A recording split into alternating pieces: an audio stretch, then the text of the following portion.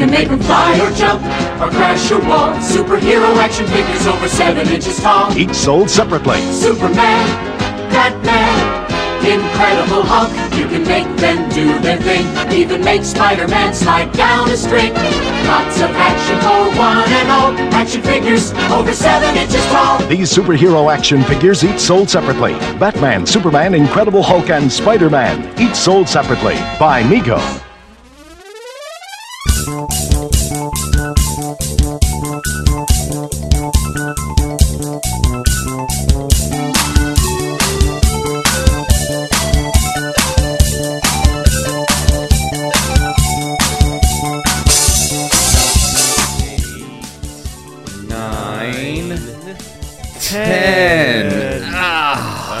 We did it, everybody. Yes, we made it. We made it.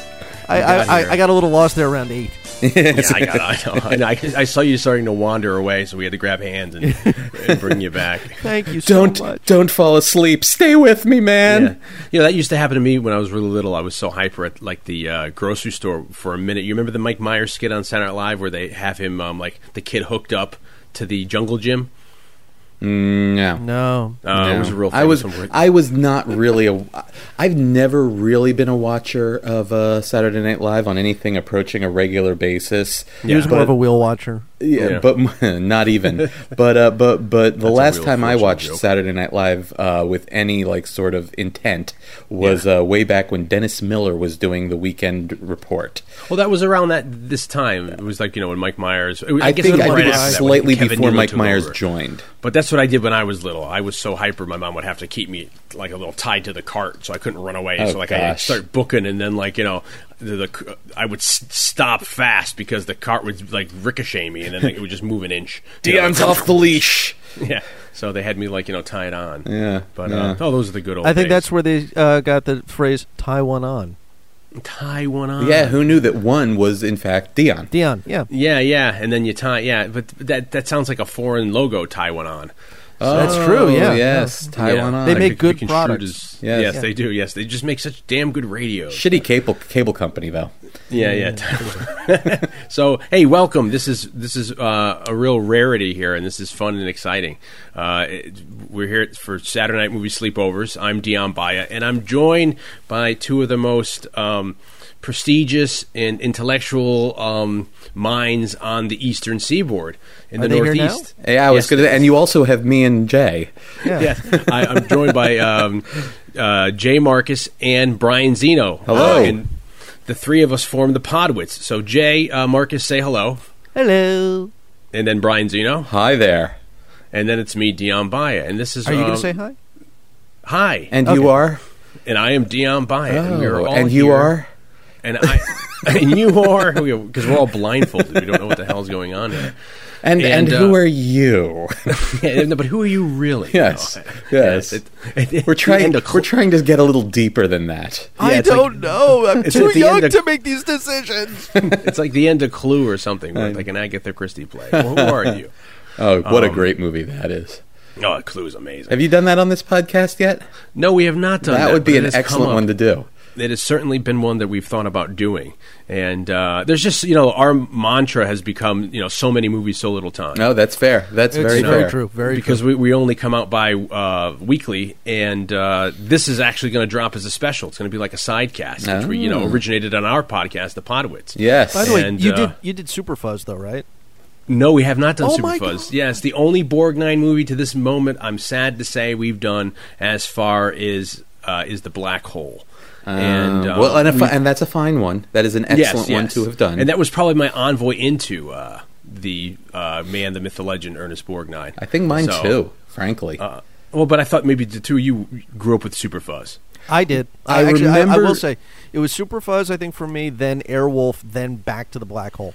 Yeah, see, that's another thing that people are like, well, how did you know all these, these celebrities growing up to, recognize them other things? And I'm like, well, because, they were, I guess, around. You had Borgnine in The Black Hole, and then Airwolf was a staple in the 80s, know? Oh, yeah, sure. And that's the same thing, I'm sure, where you can, like George Peppard with, him in Breakfast at Tiffany's or whatever, and then he's in the A-Team, Or the other way around if you're me.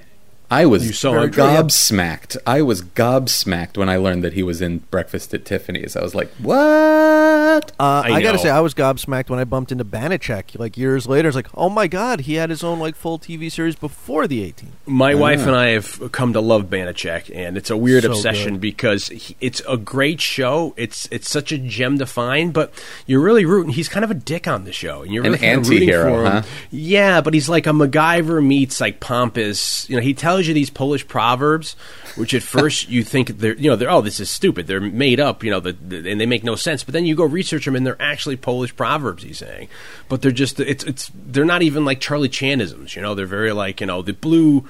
I can't even begin. Jay, do you know any offhand? I think that there was one where he said, "How many does it take to screw in a light bulb?"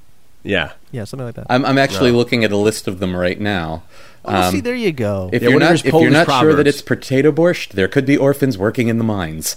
Yes. You see, it's like, what does that mean? That is an actual Banachek Polish proverb. Yes. He said it's hilarious. But my point is that he would, for people who had never seen the show, is that he would come on as a private investigator for insurance fraud, and he'd end up solving this like elaborate MacGyver kind of theft or setup or missing persons or whatever the hell. Usually it was like properties, and then he would always just bed the lady.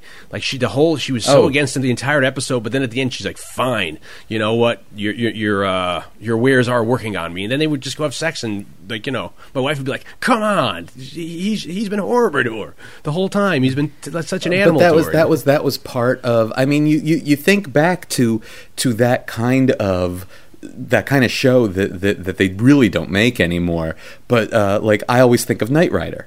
I mean, every week it's a different lady, and it's like, and he didn't have any problem getting them. It's not like that was like just a side thing. It was all like almost obligatory. It was, in hindsight, it's actually kind of silly and even like awful in a way. But at the time, it was just so standard operating procedure that. Well, you don't even see shows like that anymore, where you've got like one character going from even just going from town to town. Yeah, like episodic. Yeah, he's the. I guess that would explain away. Mr. Knight with Kit, they would leave the town and go someplace else. Especially, never look back. But you wouldn't really see any romances with like Face. But people like MacGyver lived in an apartment, but he'd go on assignments. But he had mother issues too, which turned him into like a womanizer. And then certainly with Michael Knight and like you're saying, even like I guess a Bill Bixby, who was like the anti-hero loner, going from town to town. I think actually that is a sad thing that no one walks to Earth anymore. Not like Qui-Gon Kane. I mean, it was like, what was it? The Fugitive, I think, was probably one of the first to kind of pioneer it just quite that well. Mm-hmm. I mean, sure, you had the Westerns where you would do that too, sort of going from town to town. Well, what about like a Route 66? Yeah. I mean, none of those kinds of shows exist anymore. It's all, you need these ensemble pieces with, a wide cast of characters that are there every week. And a running storyline. Yeah. I mean, it's just it's bizarre. Even the procedurals, it's like you still have a very large cast that is back every week, and you don't go anywhere. I mean, you go to like all the surrounding towns, but that's about it. I mean, the procedurals have become like a big spectacle for some. There's a subgenre of that where they've become these glorified like musicals almost. But then some of the procedurals now also you have they'll have their episodic stories or their anthologies, but then they'd start entering an overarching thing like where Jack Webb would never want that. He never really wanted that much of personal life. He wanted all realism. So it's just interesting how the audiences evolve. Yeah, very true. Yeah, but we're here because it's Christmas time, and I was thinking to myself, I wanted to talk about toys because I love Christmas. Now, we all know you don't think, Dion. I know, we don't do too much thinking at all. and I was thinking to myself, what a wonderful world to get people to hang out with is to talk to them about toys. So I said, what, I haven't talked to my friends in so long. Let's get together and let's just wax about Christmas toys and childhood and all kinds of heavenly goodness related to plastic and metal objects that could cause you a lot of harm if swallowed wrong. Yes. Wow. Which of course was always the sign of a good one. It really was. Yes. Yeah. Or the lead paint on it. Yes. Well, I didn't know from lead paint I didn't know from lead paint. And I was never really a big one for sticking shit in my mouth to begin with. You know, it's like I know I've heard my whole life that that's something that kids do, but as near as I could tell, that was not something I was big on at that stage of my life. I remember very clearly there was one when I was younger, and I don't understand what happened.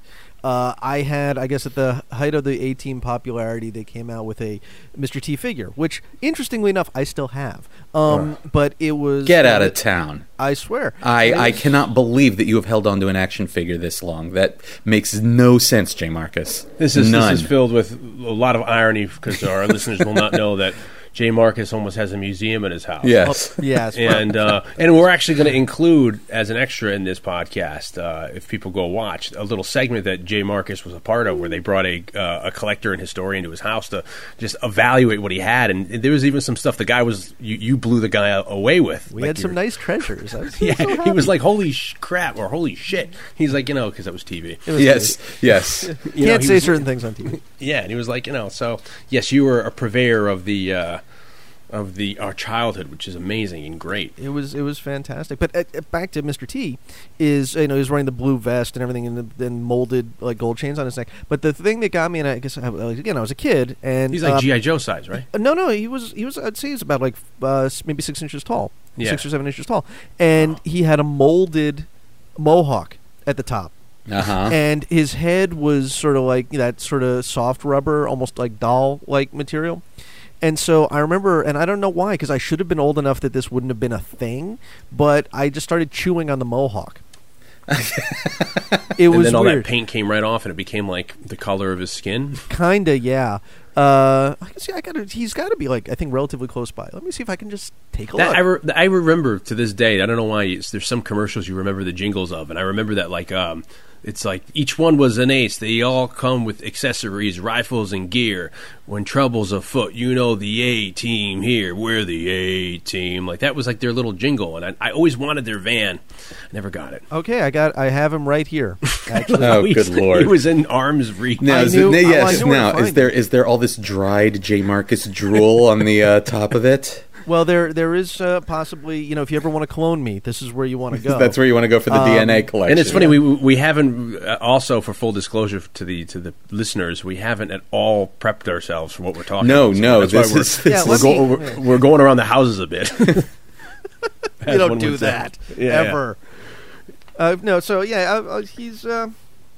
He's still getting. Actually, he looks remarkably good given his age. I'll tell you that. His joints are a little loose, but other than that, he's looking pretty good. He's together. His thumbs are still on him. Yeah. Well, he's got two fists, and one has a hole in it where clearly, I believe, he used to hold something. I want to say it was probably a gun, but wooden AK. What's really funny was I also had, I think at that age, a Rocky Balboa figure that was roughly the same height. So I never used him as BA from the A-Team. I always just had him fighting Rocky. He was always oh God, what was his name? I keep coming up with Crusher Creel, but that's the Absorbing Man from Marvel Comics.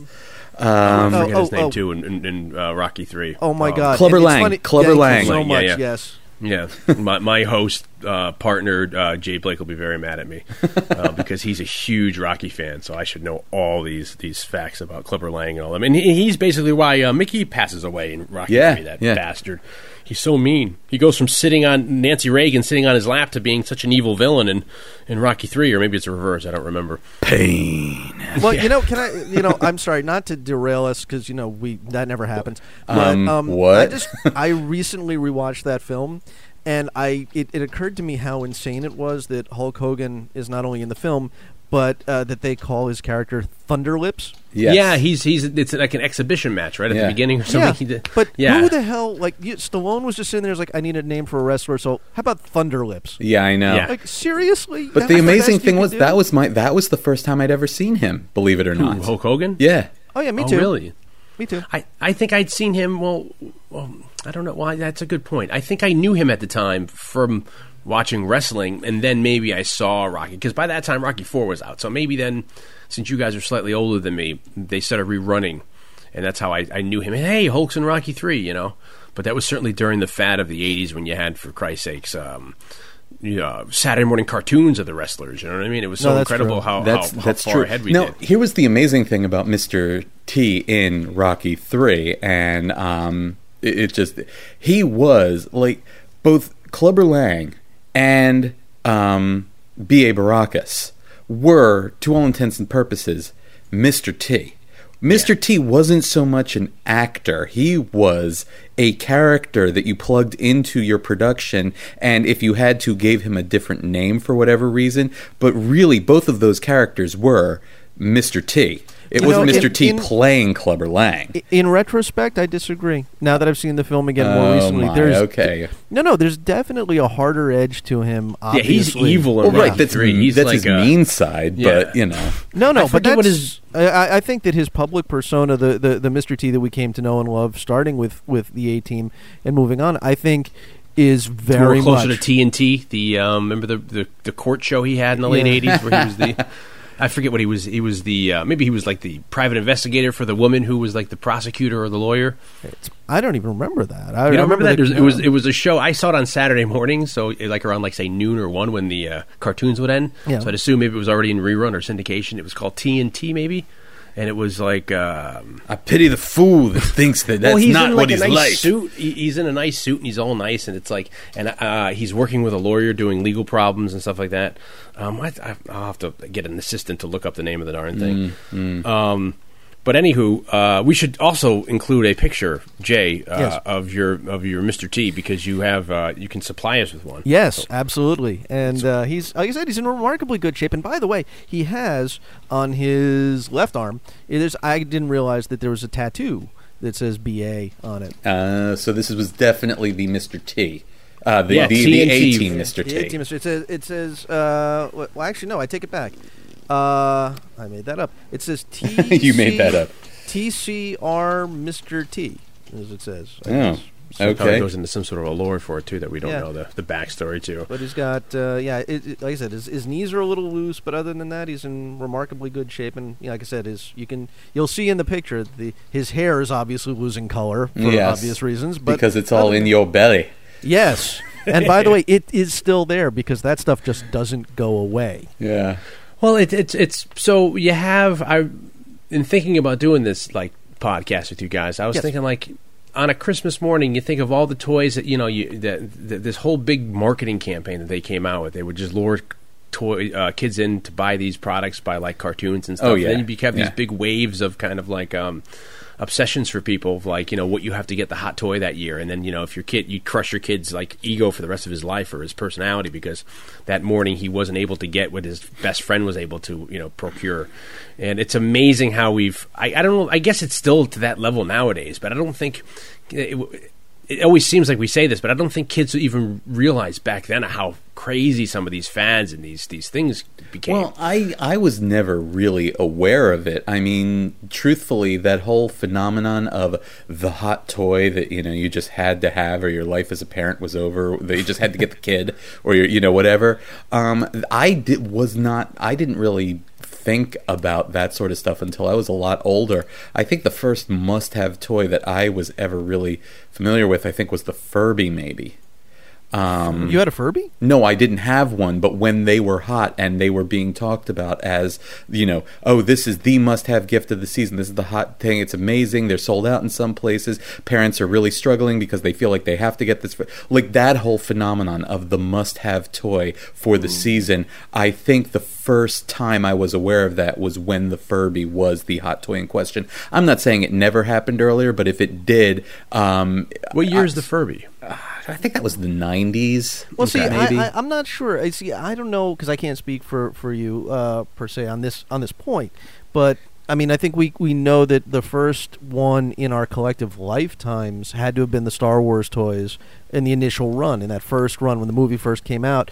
that the demand for them was so high that that they had to give out certificates, and IOUs. Really? See, I was not aware of any of that. Is that Christmas morning? They gave out pieces of cardboard with promises that we don't have the toys yet for you, but it's like a bona fide rain check. You will have them as soon as we have them made and sent out to you. Yeah, because they completely underestimated the demand for those toys in the first run. Because again, nobody knew how big that film was going to be. Yeah. So the toys were the hottest things, and it's one of the things that makes Star Wars stand out as like the first actual blockbuster of its kind. That spans media and merchandising, because it's something like this where it's the first time you had a movie tie-in with toys where the toys just the toys were making almost as much as the film. Mm-hmm. Yeah. So I mean, I don't know. I mean, again, you might have been too young at the time for that to necessarily be in your wheelhouse. Well, I mean, George Lucas was brilliant about that he was able to like kind of foresee that and put a plug in. We just did that a couple weeks ago, or maybe last week. We did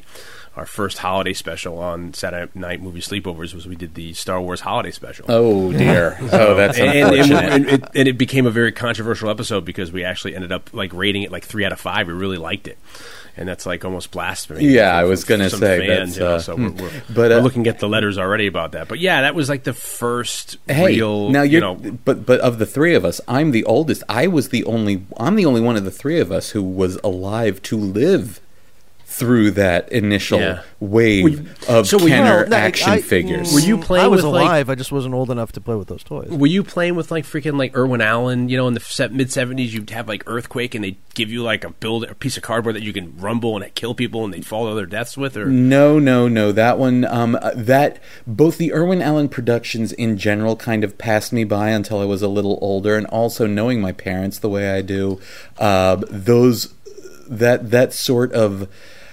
destructive, I suppose, destructively premised merchandise, I think, was not something that they would have been getting for me at the time. Although, now, you see, the thing about the Star Wars figures, just to get back to those because we are supposed to be discussing toys, and I'm reasonably sure that at least some of this went on as Christmas present sort of stuff. Yeah. I wouldn't say an extensive collection of Star Wars action figures, because I now realize that there was a shit ton of them, and I was lagging far, far, far behind. But that said, I did collect them insofar as I could, convince my parents to buy me Star Wars action figures. But I rarely, if I'm recalling correctly, if ever, actually played with them as toys. This was my first foray into, I guess, collecting. What I recall having. That's remarkable for that age. I did not have any of the play sets, any of the sets, location type things. Vehicles. I don't think I had any vehicles either. Really? A lot later on. That's half the fun of those toys. A lot later on, when Return of the Jedi came out, which was a lifetime later as far as I was concerned. Sure. I think I did wind up with a Y-Wing at some point, and that was a pretty big piece. And it was towards the end of Kenner's run as the primary purveyor of Star Wars toys. But I did have those. But what I did have, and my primary recollection of my Star Wars figure interest and collection, was the collector's case that was shaped like Darth Vader's head. I had that too. Right, and but what I loved about it, see, and this is the kind of kid I was, so this is going to probably inform all the toys that we talk about going forward. It wasn't like taking the figures out and having little stories or whatever. What I got off on as a little kid was, metaphorically speaking, was the fact that you had the stickers, so you got to pick where the stickers went, and you got to lay it out, and then you had the spaces where you had the figures that you didn't have yet, so it's like, I have to track down that figure, and that plus and I'm sure the accessories compartment was awesome, and then plus you're going to probably remember this, so many of the characters that I think were common action figures at the time were these minor bit players in the movies. I did not realize until many, many years later that, for instance, Hammerhead He was barely a thing, and he certainly wasn't named in the movie. So his entire existence as Hammerhead, and I had that figure, and so to my 5-year-old mind, he was a very important character. But near as I can figure, his entire existence as Hammerhead was based entirely in his existence as a Kenner action figure. Well, and I didn't know that at the time, but that was awesome. That's right up there with Lobot. Yeah, Lobot. IG-88, Bosk. Well, no, Lobot was the bald-headed guy who was working with Lando Calrissian at Bespin Cloud City. Yeah. And they never mention his name, but the little action figure case was the space for a Lobot. So, exactly. Yeah, okay. Yep. Exactly. So, this is so sad. I've said this before many times, but my mother, strategically growing up, made me choose 2 franchises to collect because she didn't want to just go balls out on everything. And I guess it's very wise now you look at it like as a parent, but back then it was devastating. So because of that, I only collected Transformers and G.I. Joe. I never got any He-Man, and I never got any Star Wars or Mask. I mean, I got other little bits of toys. Mask was when I was a little older. Like I was definitely older than the target demographic for Mask. But that said, they were friggin' gnarly when they were new. I thought that was probably at that time probably my favorite thing going at that time, and that was when Thundercats was out. And it was like them either. If I had the choice, like at that time in my life, if you had asked me Thundercats or Mask, it would have been Mask 7 days a week and twice on Sunday, man. Yeah, Mask was an amazing show. I mean, but it's just the phenomenon that this created where you have so many. You think, I mean, I guess with the exception, I can't really think of Thundar having like action figures. But you think of all those action figures during the Mask time. Then Can we step back? Somebody posted something like this online, and again, I didn't realize it until it was said. How many like R-rated or just like really adult films got action figure lines and cartoons or both? Is that you had at some point you had the Terminator had action figures, you Rambo. had Rambo, Aliens had action figures, and I mean, like, chest bursters and everything. You had RoboCop. RoboCop had a cartoon show and action figures. Yes, and comic book form too. Yeah. And that would never happen nowadays. They'd be like, "No way, this is too adult. You can't do that for kids." Well, yes and no. I mean, the thing is, even back then, I think there was a distinction between an R-rated movie like, say, Aliens, which was the kind of R-rated movie that you would take maybe your emotionally capable children to, and another R-rated movie like, say, a Porky's, or even like a Kramer versus Kramer, which was just, it wasn't for them. You know what I'm saying? It's like all R-rated movies were not created equal, and I think the movie companies and toy companies were definitely aware of that. Well, also there was a distinction that also back then you think about, which has changed now, is that they were making toys solely to market to children. And, you were kind of a weirdo if you were an adult or someone of an older age that would collect, unless you were in maybe the business. But nowadays, I think with the advent of making, the comic book companies with the resurgence realizing, let's market them to the adults that we were marketing to them back in the 80s or 90s, or even with Todd McFarlane toys. And, they evolve now where you have, like, Entertainment Weekly, or not Entertainment Earth, I mean.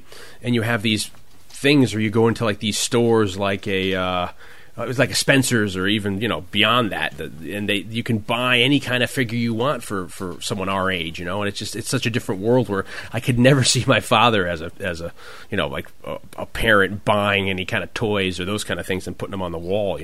By the way, can I point out before we get too far afield, what I loved, by the way, about the RoboCop figures was I'd never seen this before.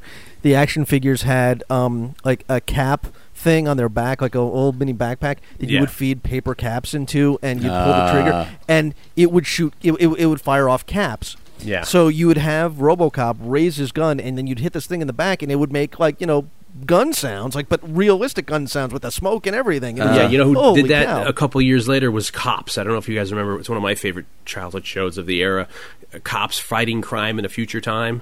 Oh yeah. It was a very it was like a Blade Runner meets Judge Dredd. It's a show I would love to see them reboot, or maybe I can even steal that and reboot it. But it's like it was a futuristic show with a noir. I thought you were talking about Bad Boys, What You Gonna Do? No. This is a cartoon show from like '88. It only ran like a season or two, maybe probably just one season, 65 episodes. I vaguely remember it, and it was such a good show, but it was very much unaware of this. No, it's like it's cops, but it's it's an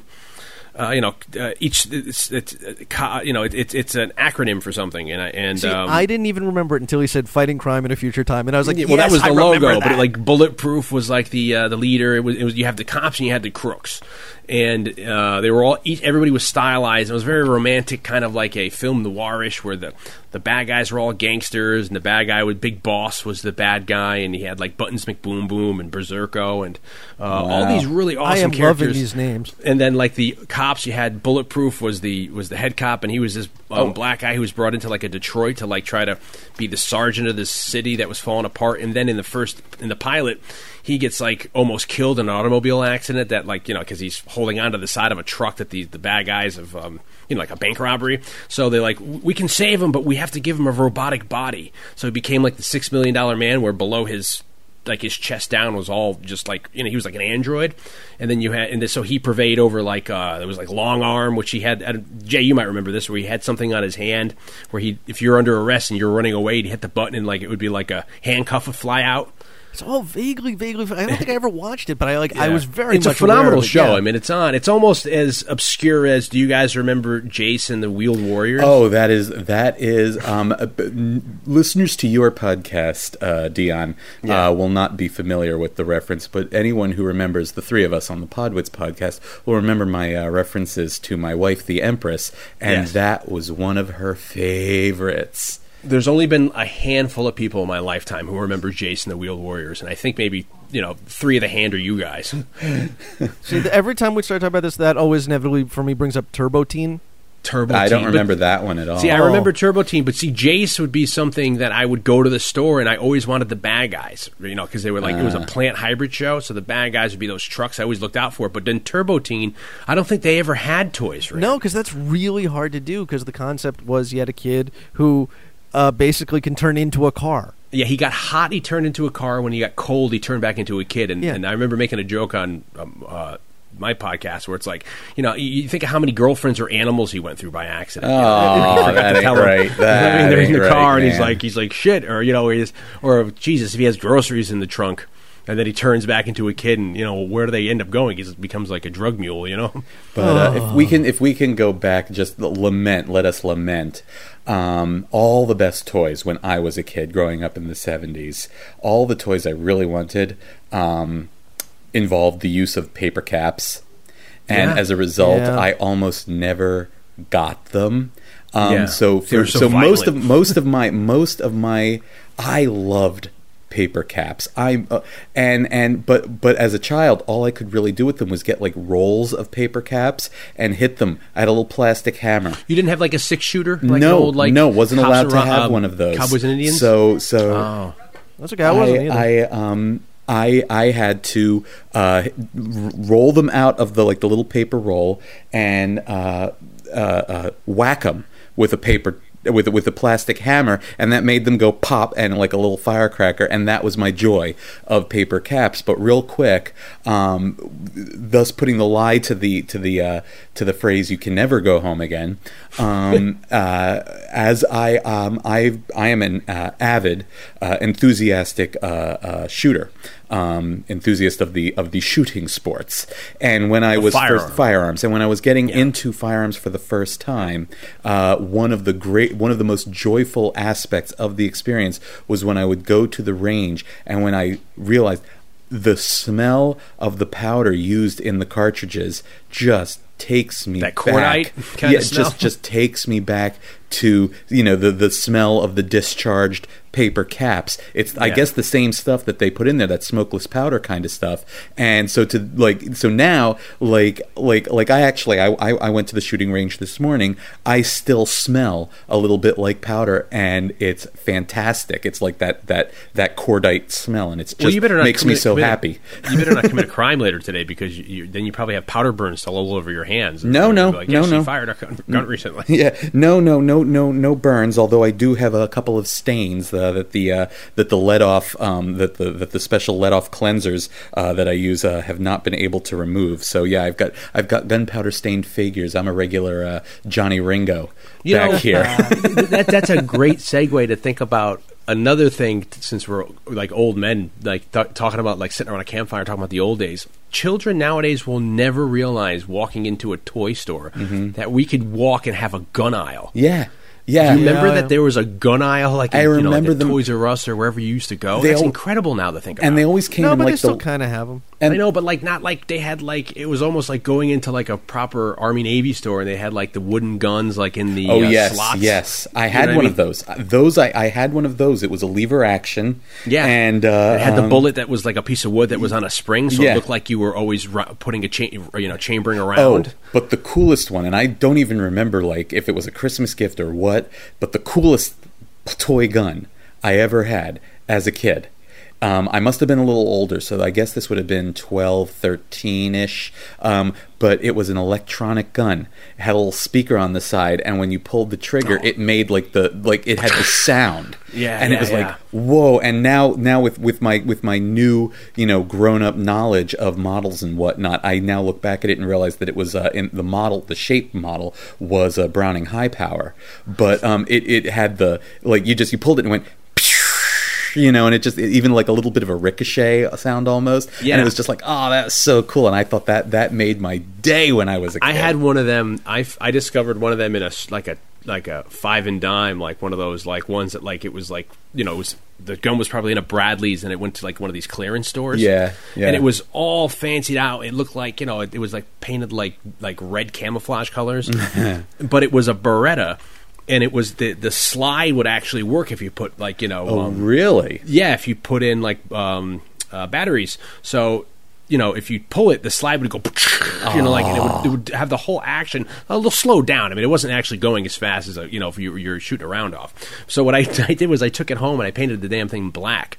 And I wouldn't go outside and point it at people, but like it was for me like when I got into like Clint Eastwood as like I don't know, maybe like in my 9, 10, 11, 12 years old, I found like a 44 Magnum water pistol that was like clear that I painted black too. So now I had like a 44 Magnum.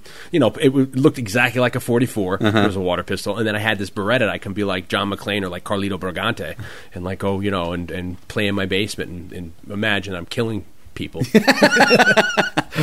which is I guess a lot more innocent than it sounds. I mean, even not to harp on this topic, but like those rifles, like the M1s or whatever they used to give you. I mean, you could it was a solid piece of wood that you can kill somebody. You could blunt force trauma with a stock. You could beat a kid to death with this. Forget that. How many pinching injuries did you get with those things? They had like the little hammers that actually cocked back and got released when you pulled the trigger. And heaven help you, I don't know a single person like at that when I was a kid. All of my friends, we all had them, and every single one of us had gotten that like our finger caught in there and pinched.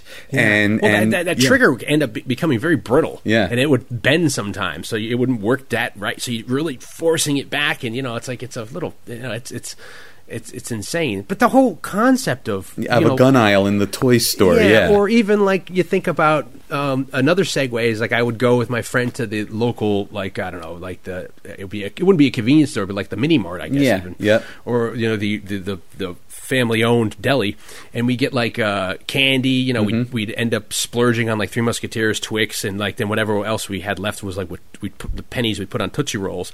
But I remember you'd be able to get like Big League Chew, which basically was just encouraging you to like just eat chewing tobacco, or the fake cigarettes that were like candy, but you can blow smoke out. I loved them. I always got those. All these vices they were promoting and instilling into you at such a young age. Well, because they weren't thinking of them as vices. I know, like but that's what they the were romanticism thinking. All they of were doing was correctly identifying how badly children wanted to be grown up already. Yeah, and feeding that desire with, well, for lack of a better term, props. Yeah, and I fell for it every time, man, every time. Oh, geez, it's just such it's just a heyday you'd never see anymore because, like, maybe if you say the political correctness of it all or whatever, or the helicopter parenting, but it's just back then there's just so much stuff we'd be able to get away with that you just can't today. Yeah. Oh gosh. But so we were talking about guns, and then we were talking about growing up the Cap guns, and then that was Cops Fighting Crime in a Future Time. They had this. They used the same things. So there was this big switch where I guess it seemed like in the 70s you had the Irwin Allen kind of like toys, and then when Star Wars dropped, that changed the face of the world forever. But you did through the 70s have like the big G.I. Joes, or you had the 80s. In the 70s, you had the G.I. with the G.I. Joe with the kung fu grip. Yeah, and but they were hair. like Barbie size, or a little bigger, and they were cloth, and they were doing stuff like Mego was very big in the 70s. Mego. Yeah, but remember the G.I. Joes they didn't know really where to go with it. They're like, one of them's going to the moon, he's an astronaut. The other one's like a safari guy, or the other one's a polar guy. No, but sorry, actually, not to get caught, but remember the 70s with them, specifically Mego, was a very unique time in the history of toy making, because you had one company that was responsible for different genres at the same time. You had one company that on the same packaging, on the same blister card, had Superman, Batman, Robin, Spider-Man, the Hulk, and Captain America. Yeah, that's amazing that the crossovers they would have the franchising rights and that kind of thing. And these were all figures. They had those rubber band type joints, but they were relatively big, and they all had cloth costumes too, which was also somewhat that nowadays you can't even get a figure with a cloth cape unless you're really lucky. I had the Hulk of that version. I did too. It was a hybrid of Hulk, or maybe even like a product off of the and I had Bill the Bixby Spider-Man, show. and I remember even at a young age I found that cloth costume to be very dissatisfying. Well, I was not happy with it. My parents were so mad at it because I guess for some reason, maybe I was so young, I would take the Hulk with me to take a bath or shower, and so his pants would get soaked. Yeah, they were these like purplish pants. Yeah, so what would end up happening is my parents would make me leave the toy in the bath or whatever to dry, and I'd leave it, and because it was and then before long it probably just disintegrated, because I was doing that so much. There wasn't really like a staying power with that kind of fabric or material they were using. The one that got me was they had there were two versions of Batman. The first version, they had a Batman that you actually could take his cowl off. Oh, wow. And what was really funny is, of course, I didn't have any say in this because I was too young to really care, but my dad, when he took off Batman's cowl, he didn't like the way Bruce Wayne looked, but he liked, I guess it was Captain Marvel. He thought he was a better looking Bruce Wayne, so he actually switched the costumes and put Captain Marvel in Batman's outfit and put the cowl on him, and he thought that was a better Batman. That is hilarious. That's superb thinking, though, for that age. I now recall having a Robin, Mego Robin, when I was a kid. The most dissatisfying thing about those figures, mainly like Batman and Robin and those Megos, were they didn't have gloves; they had mittens. Yeah. Which I guess made it very awkward. Yeah, it's a drawback, obviously, to how they were made, and there's nothing really you can do about that, because I don't think you could. I mean, you can't get gloves for an action figure, but I remember just trying to get them to hold stuff. And they were very basic. Yeah, because like you're saying, because of how they were, that was almost the accessory they came with, was realistic costuming. Because they didn't really come per se with any kind of guns or weapons or any kind of weapon or whatever. And I'm hard pressed to think of, did they actually have any vehicles to go along with them? Like, did you have an oversized Batmobile or something? There was a Batmobile. Actually, I had it, and it was sort of modeled on the '66 Batmobile. Just the detailing wasn't 100%, but yeah, it was hard plastic. And this is Mego for the '70s Mego toys. Yeah, it was a hard plastic black. I remember it very clearly. It was hard plastic black Batmobile, pretty much molded. There wasn't a lot of detailing on it. It had, I think, the Bat logo stickers on the side, and really that was it as far as colors. Because I think my dad customized it a bit, and the wheels. Yeah, your dad seemed like the man when you were growing up. Your dad was like, my God. You want this, and your dad would collect the stuff with you. That was amazing. I tell you, my dad actually gave me, I think, a much better toy experience than most people, because when I was a kid, a lot of the stuff I was interested in, there were no toys for. There wasn't a lot of really good, for example, Star Trek toys with the ships. You had figures, but not a lot of ships. So my dad would make the models and then give them to me. Like, he'd make me my own model Enterprise, and I would play with it. That's amazing. And occasionally. And it taught me at a young age to sort of be careful with my toys. Because you don't want to be a kid and just throw it across the room, kind of thing. But I remember, occasionally accidents would happen and the warp engine would break off, and he'd fix it back up for me and everything. And it was amazing. And I would have these models to play with instead. Well, that was a big thing too. I mean, certainly in the 50s and the 60s, and then, I feel like I don't know the names of them, but you had that. There was a big kind of airplane and car models, and then into like the late 60s, 70s, you had the Aurora. All the Universal monsters came out. Yeah, the Aurora models. And then you even had, I think, I don't know if Aurora did like a 77 for Vader. And I have a reproduction of, I don't know who did the Vader model I have, because for a while in high school I was into doing the Horizon models. Oh, yeah, the vinyl ones, right? Yeah, my poor parents were dropping like $45 to $85 a pop on those things. And, bless them. I put that thing enthusiastically together, paint the shit out of it. And we still have a hair dryer, right, too? Yeah, and you'd have to use it. You had to get an X-Acto knife, and you'd have to, warm it up to cut it right, and then you'd have to glue it, and then you have to use putty. It was a very involved process to make it look good. And they still have them on display at my parents' house. But I have, with those high-quality ones, I have a reproduction of the Creature from the Black Lagoon model, which is really cool. And then I have one that's the Vader one, and it's just very basic where his arms just go up left, right, and he's holding, I think, in his right hand a saber, and the saber is a glow. And then his eyes, whatever you put in where his eye sockets are the same material. So I guess during the day it would catch, it would charge, and at night, you'd have a little slight glow there, Wow. And I don't remember who did that. Maybe it was Aurora. I don't remember if they were. No, it most likely was. They did stuff across the board. Yeah. And I remember, I had an Aurora Superman model, which was really good. It was actually you could tell it was based on like a Kurt Swan kind of drawing of Superman. My dad actually bought a second one and turned it into Green Lantern, which was kind of cool.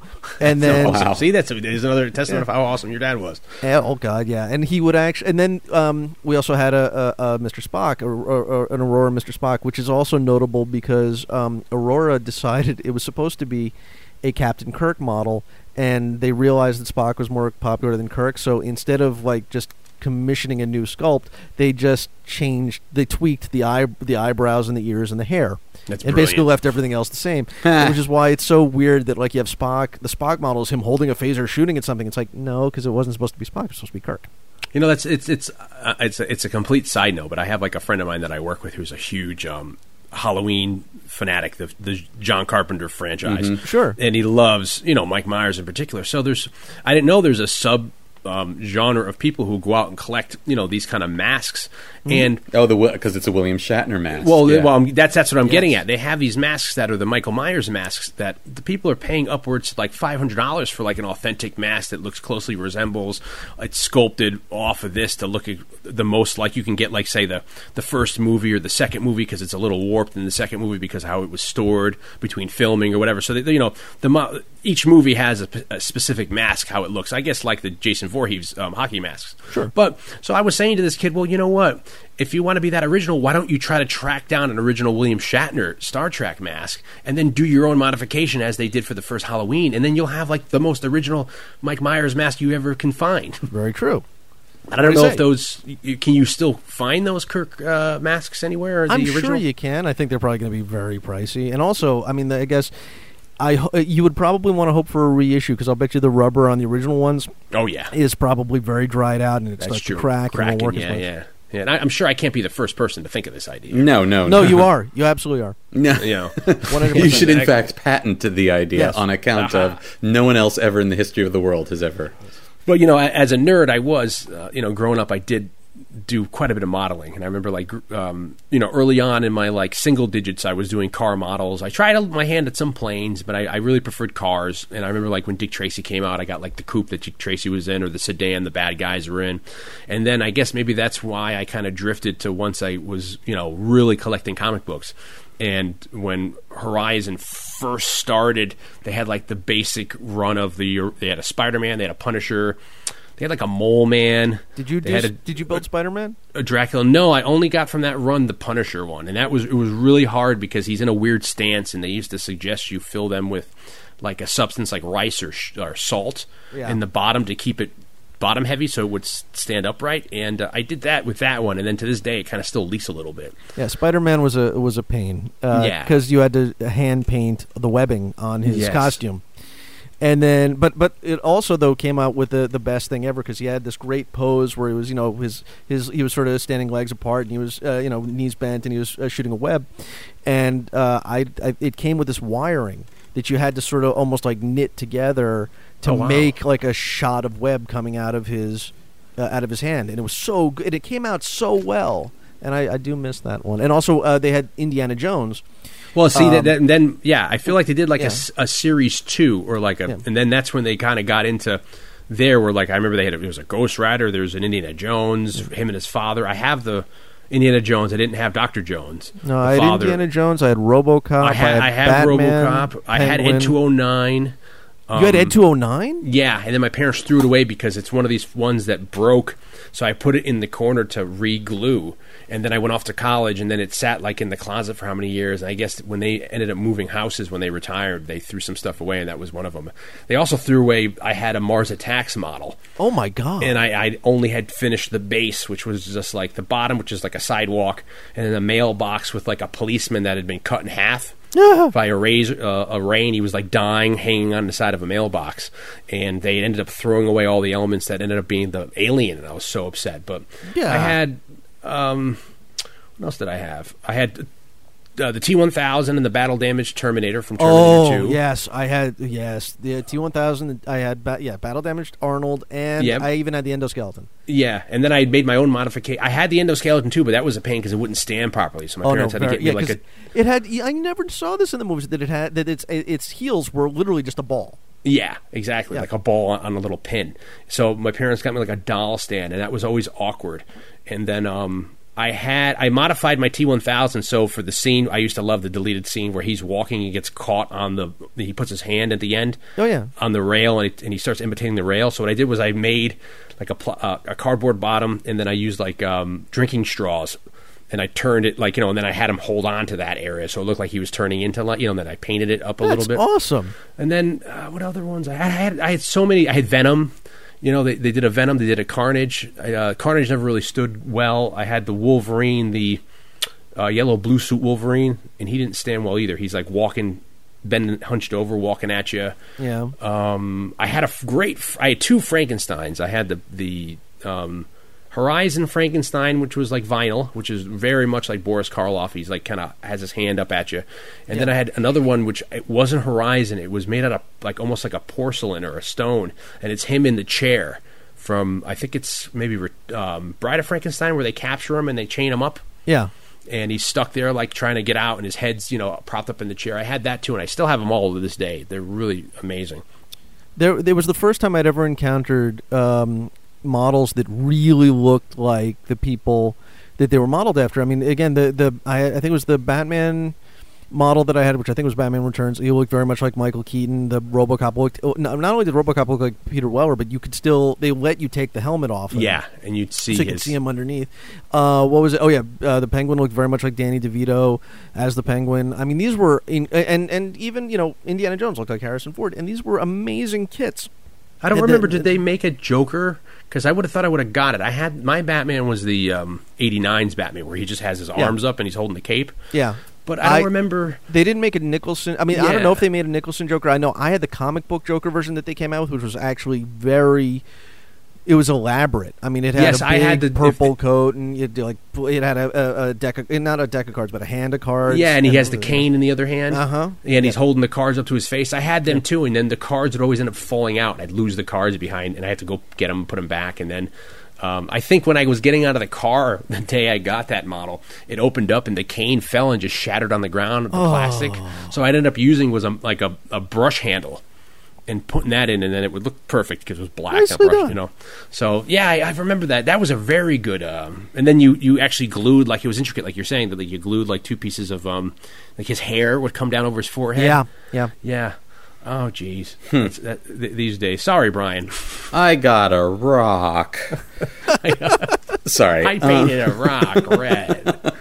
My parents got me a Chia Pet. I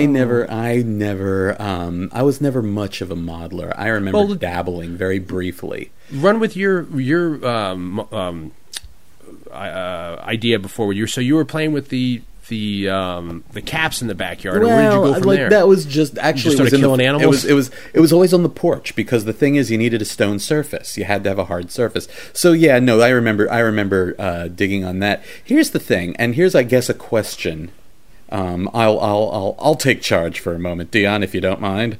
No, I just have a question because as I was brainstorming, such as it is, brain drizzling, such as it is for purposes of this podcast, I was thinking back over the Christmas gifts that I had received over the years. And to be honest, I was never a big toy getter.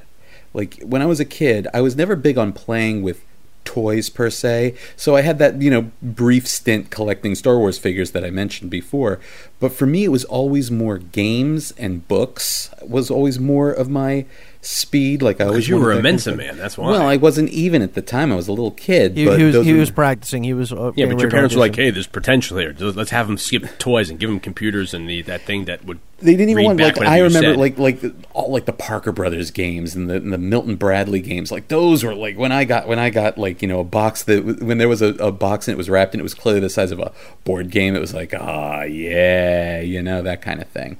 But what I was going to say is, so I was thinking back to memorable Christmas gifts that I had received over the years. And one of the it's weird that I should call it one of the more memorable ones, because for the life of me, I cannot remember what it was. It was a book, and as near as I can tell, it was a book that purported to tell the future history of the human race space exploration. So it was giving you entries on like planetary colonies and spaceships as though they really existed.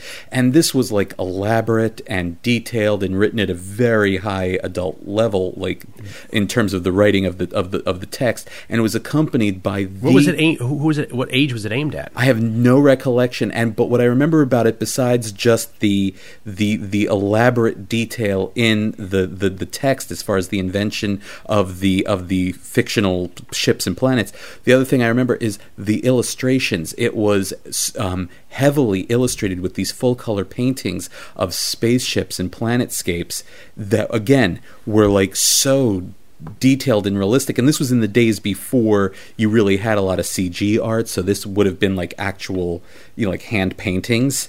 And I just remember that I had it for a while. I loved the shit out of it. How big was the book? As near as I can figure, it was, I don't know how to tell you how big it was, but it was a hardcover. But it wasn't a thick hardcover. It was a thin-ish hardcover, not like thin like a little golden book.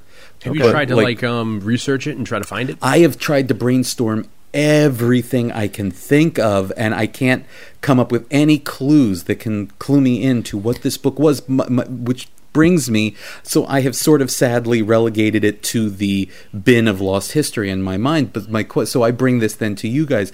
Do you guys have anything like that pinging around your heads, like the forgotten Christmas gifts, the things that you vaguely remember having and maybe even loving, but that you don't like really have all of it like still available to you mentally speaking? You know what I'm getting at? I'm going to go out on a limb before we get too far away. I'm going to go out on a limb and say that this book probably wasn't the space flight chronology from Star Trek the Motion Picture. No, it was absolutely nothing to do with any media franchise at all. It was completely independent in that way. Because it sounds exactly like it. It's the premise of the book was it took you all the way from the early beginnings of the space program all the way through to, I guess, Star Trek the Motion Picture. But there were all sorts of ship designs in there and full page like paintings and drawings of basic these major moments in human history and landing on this planet and the other, and log entries and news articles and all that led you all the way up to. And again, at the time, because of it was the way it was, if you didn't know that this was supposed to be a Star Trek thing, you wouldn't know until you made it to the final few pages when you have, oh my God, there's the Enterprise. But other than that, I'm absolutely positive that this book was not tied into any media franchise of any sort. It was an independent thing, and it's just like, man, did I adore that book. But then, I guess I just read it to death and it fell apart or whatever. I have a book that I bought at a secondhand store that like it's very 70s, but it was modeled towards a child in the 70s, and it's very sci-fi in that kind of aspect. It'd be hilarious if it's the exact same book. Oh, if it was, that would be amazing. It just reminds me, this book comes to mind in thinking of that, so I'll have to send you a picture. Is this it? And probably won't be, but... but anyway, but the lost gifts, the forgotten joys, those sort of things, that's sort of what I'm asking you guys about. Anything come to mind along those lines? Jay?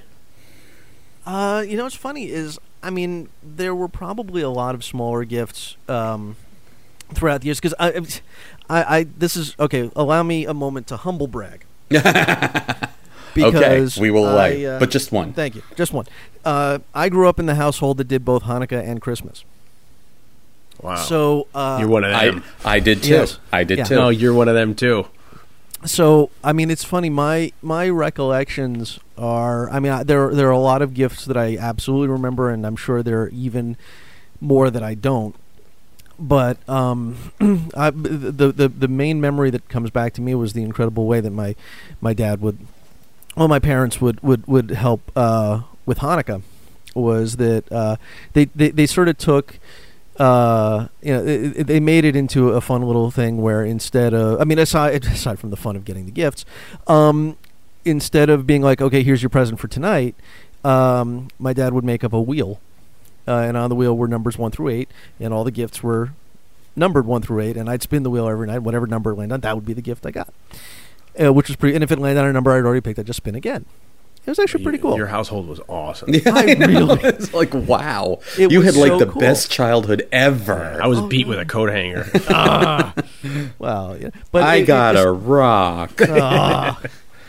But it was so I remember, you'd spin, and this way you didn't feel like, oh, you get all the best gifts first, or you have to wait to get the best gifts. You got the gifts, it almost at random, but it was fun to try to figure out and whatever.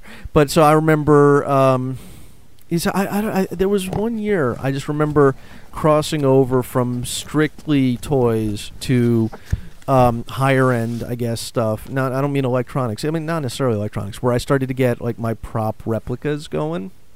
Oh, you have an extensive collection of prop replicas. Yeah. So at the time, it was a lot harder to find quality stuff. You'd have stuff that was just made by Joe Schmo or whoever. But and they would put a lot of work into it, but the resources weren't there to make them say quote unquote authentic. So I think one of the first ones I ever got was a hand phaser from Star Trek, the TV show, but not like the full phaser. It was the little mini one, the black one. Mm-hmm. And it was, by today's standards, completely inaccurate, but it was so cool because it was... You still have it?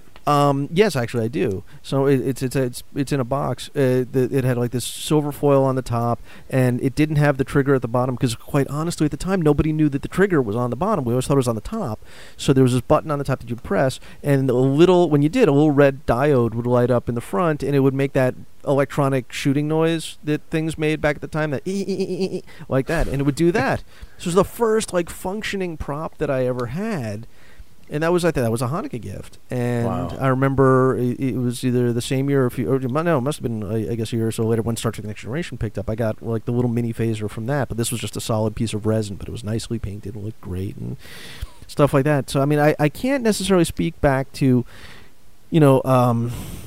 gifts that I don't, because I think I either remember them or I don't, and I think there are a lot of stuff, a lot of the toys I had as a kid where I don't remember necessarily when I got them. Did I get them for like a birthday or Christmas or? Oh, I have a lot of things. Like as I was thinking, I had a lot of things like that. Wow, I really loved this when I was a kid, but I don't think it was a Christmas gift. I think it was just a gift in general. Yeah. Yeah, that's the same to me. It's like I remember there is, and for a category with lost books, there is a lost book that I used to go to the library as a kid. There's a branch in Westville, which was in New Haven, and we go there, and there was this book which I cannot, for the life of me, ever find the name of it. It was a story about this ghost that was ringing a bell in this monastery, like up in the mountains, and then they think it's a yeti throwing a snowball at the bell, and that's like in this church steeple, and they find out at the end it's just an old man who's lonely or whatever. But it's like this children's book, and I can never for the life of me track that down. I might have to go back to the library and see if they still have it. But for toys, I remember my father worked for Metro North, which I think was it called Conrail at the time? No, it might have been still Metro North. And we lived in New Haven, and he would commute every night or every day into Manhattan, and he'd come back. So when he'd get back home at like 6 or 7, he'd bring with him like whatever he'd go to like FAO Schwartz or whatever the local toy store was around Grand Central, and he'd bring me back a present. So like I remember he tracked me down Optimus Prime at the time when you couldn't find an Optimus Prime, and then I went like in a month and broke both his legs off. Oh, jeez! And just because it was so poorly done, I know a lot of people have that issue where you try to flip him back into truck mode. His leg might end up cracking. But he brought me home a what's his name? Oh crap! It's on the tip of my tongue. Who's the Decepticon that was stationed on Cybertron? It's Shockwave. Shockwave. He brought me Shockwave home, and Shockwave would also turn into the gun.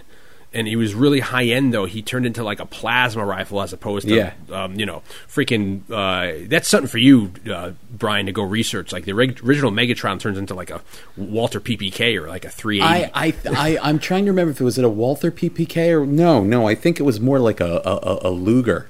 Oh, it was something, but it was something small-ish in that kind of range. But I think a friend of mine had that. Yeah, and now it's so dangerous that he turned. And then he looked nothing like the design once he was in robot form that he did on the television show. But Shockwave, I remember he came with like tubes, and you put his arms together, and they would become the barrel, and then at the end of the barrel was like this plastic thing that you'd pull the trigger, and you must have had to put batteries in it. Everything would light up, like pew, pew, like same kind of probably noise that you were saying off the phaser. Yeah. And I remember I must have broke that really quick because within like probably a week or a month that was gone. So it must have been just so meticulous. I don't know. As a child, I don't want to say like I like broke things a lot, but I remember I think what happened was my parents were giving me toys. Like my father would just buy me, not buy me everything, but he would try to splurge on me, so I think he'd buy me stuff out of my age range. And then because of that, like I remember my parents had a 8-track player in their house, and my dad's the 8-track player kept breaking, and he brought it to get it repaired, and when the guy took like the top off, there were like 2 or 3 Hot Wheels stuck in. Because what I was doing was I thought it was the garage that I can put my Hot Wheels in. Oh, that's great. So I was like sticking them into like the because the 8-track player, much like an I don't know, like a 360, it had like a little door that would get pushed up when you put the 8-track in. And then when you take the 8-track out, the door would shut, I guess, to keep the inside from getting dust in it. So you couldn't really see if I shoved something in there, and I just remember just having toys that would like end up breaking very easily, and that was always really upsetting that you get something like, maybe you wanted or a surprise, and then like it ends up breaking by the end of the day. I mean, do you guys have a white whale though, in a sense, of something you never got?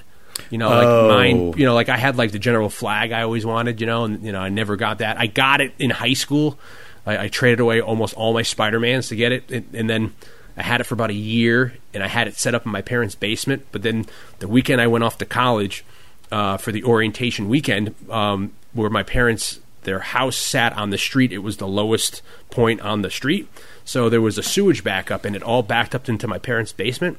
So they had about an inch of raw sewage on the floor, and they had to rip up the carpeting and stuff. And if I was there, I would have took all my toys and personally like just washed them off. I don't care if they were covered in shit or whatever they say, brown water. But they just threw all my G.I. Joes away, and they threw away and that was also all the vehicles, and that was the Flag was one of them.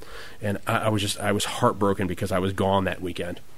Wow. I feel like at the time, if you had asked me at any given age, like were there toys that I wanted and didn't have, I probably could have given you a small list in the long run. But in looking back at what I had, and it's funny, I was so lucky that I didn't, I wasn't, and not to pour salt on wounds, I wasn't, limited to the number of genres that I could go to per se. So I had, that's my Mr. T impression. Yeah, sorry. And then I felt Brian hands me some milk and I pass out. Yeah.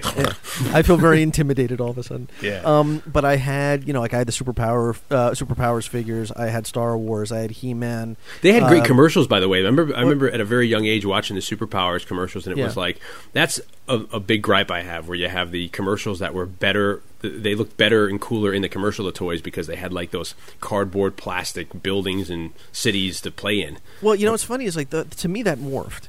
Because you're right. I always, the commercials always made me jealous because the quote unquote play sets that that these kids were playing with their toys on, there was no way you were ever going to be able to like make something that looked that cool. Yeah, I don't know. Yeah, it was such a it was a great marketing tool. But I remember the Superpower. Maybe it was them or the Justice League. They had like Batman and Robin. Remember they had the '80s Batmobile? Oh no! Well, see, that's the thing. That's I was commercial. just about to get to that. Yeah. I had the Batmobile, yeah. And as I got a little bit older, I discovered that if you are very careful when you take something apart, you can put it back together.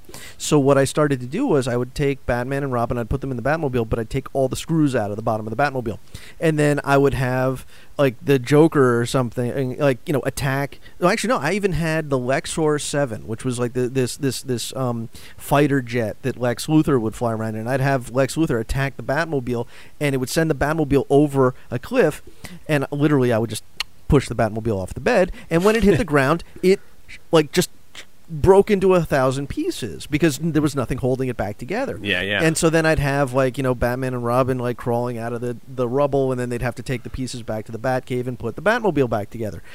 And that helped me going for a little bit because that was such a cool toy too, because it had you'd press there was a little slider in the cockpit which would cause the headlights to come up, and there was a where the gear shifter would be, there was this lever, and when you pull it, the battering ram would come out the front, and then there was this other piece that was very hard to operate in the back that you'd press, and this claw would come out the back of the Batmobile, and you could use it to grab onto. And by the way, how terrible is this? You could grab onto like one of the bad guys and drag them on the back of the car all the way back to wherever.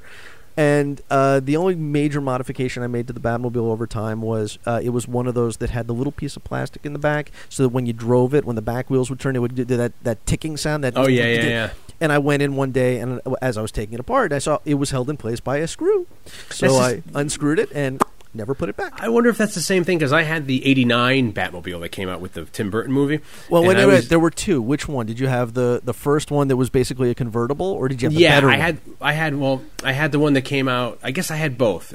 There was one for the convertible from '89, which really pissed me off that it was convertible. Yeah. So I made myself a top out of cardboard and painted it black so he can flip on and off. And then I never thought of that. That was a good idea. And then in the trunk, it had that same piece of plastic that I ended up taking out, so it would make the noise. And I think that also came with like a piece of plastic you could put over, and that was the shields mode.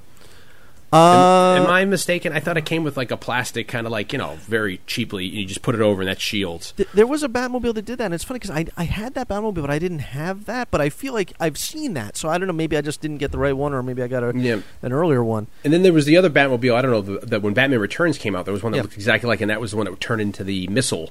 I had that one. See, okay, again, I didn't have the one that turned into the second one that turned into a missile. I had just the regular one that they came out with. Do you know what the differences were between why they were so different? No. Okay, fun fact. So after this is what I like. I love this part because I remember this so clearly. After a while, Kenner lost the license to the DC Superheroes collection, so they couldn't make superpower figures anymore. So what happened was Galoob bought it.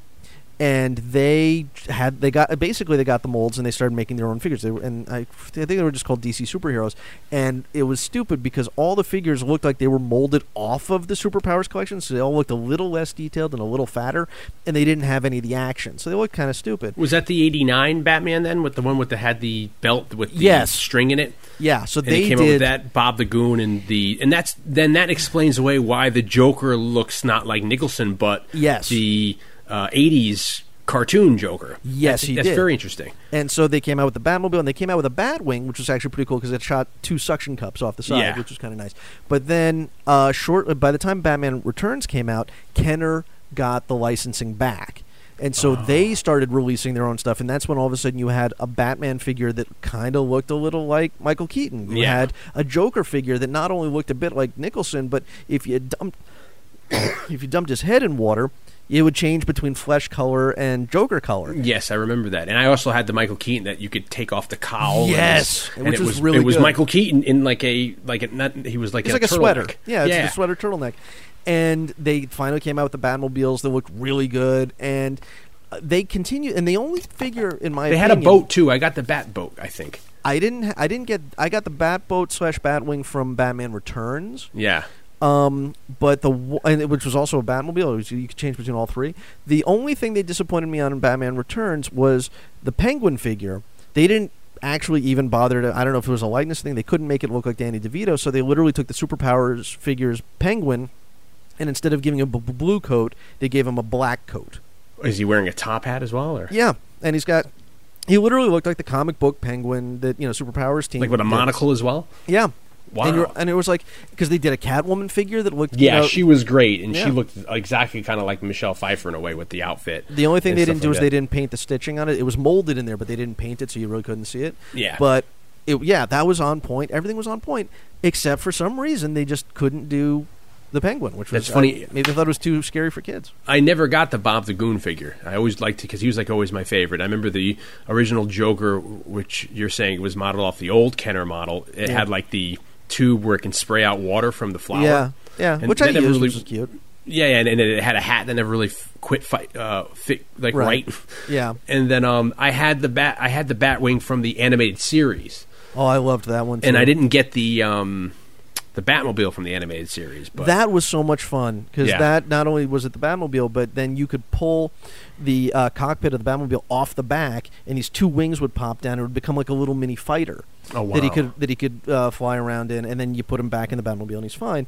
And then you still had the Batwing separately, which you could use too, which was awesome. Like there was this great period of time when those superhero figures, especially because of Kenner always did stuff right. Yeah, they really did, and they came out with all this really good stuff. The only ones, however, despite all that, I can still pinpoint, hands down, probably the most amazing toy I had ever was. And it was the Bridge playset from Star Trek The Next Generation. But that wasn't Kenner, though. I thought that was... No, that was Playmates. Yeah, Playmates, I was going to say. The ones who made Teenage Mutant Ninja Turtles. Yeah. Now, Playmates did a lot of things wrong with their Star Trek line, but there were two things in particular that they did absolutely right. And the first one was the Transporter playset, and the second one was the Bridge playset. But the Bridge playset was by far the coolest thing, and stands to this day as probably the coolest toy I have ever owned. Now, why is this? So they built the playset. Basically, first of all, they built it like a studio set.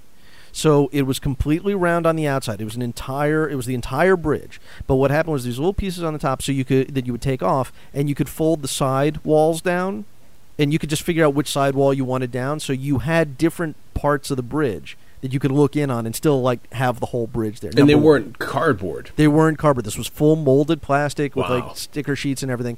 That was number one. Number two, it had two sets of doors that had there was a lever on top. And when you pulled the lever, the doors would open, from either side, and then you'd let the lever go, and they'd snap shut again. So the doors would open and close just like they did on the show. And then at Worf's station, on the top there were 8 buttons that would activate lights and sound effects throughout the bridge, including the view screen was basically a light box, and what it came with was a graphic of a Romulan ship over a planet. And and what you do is you press the buttons, and first it would light up from the back.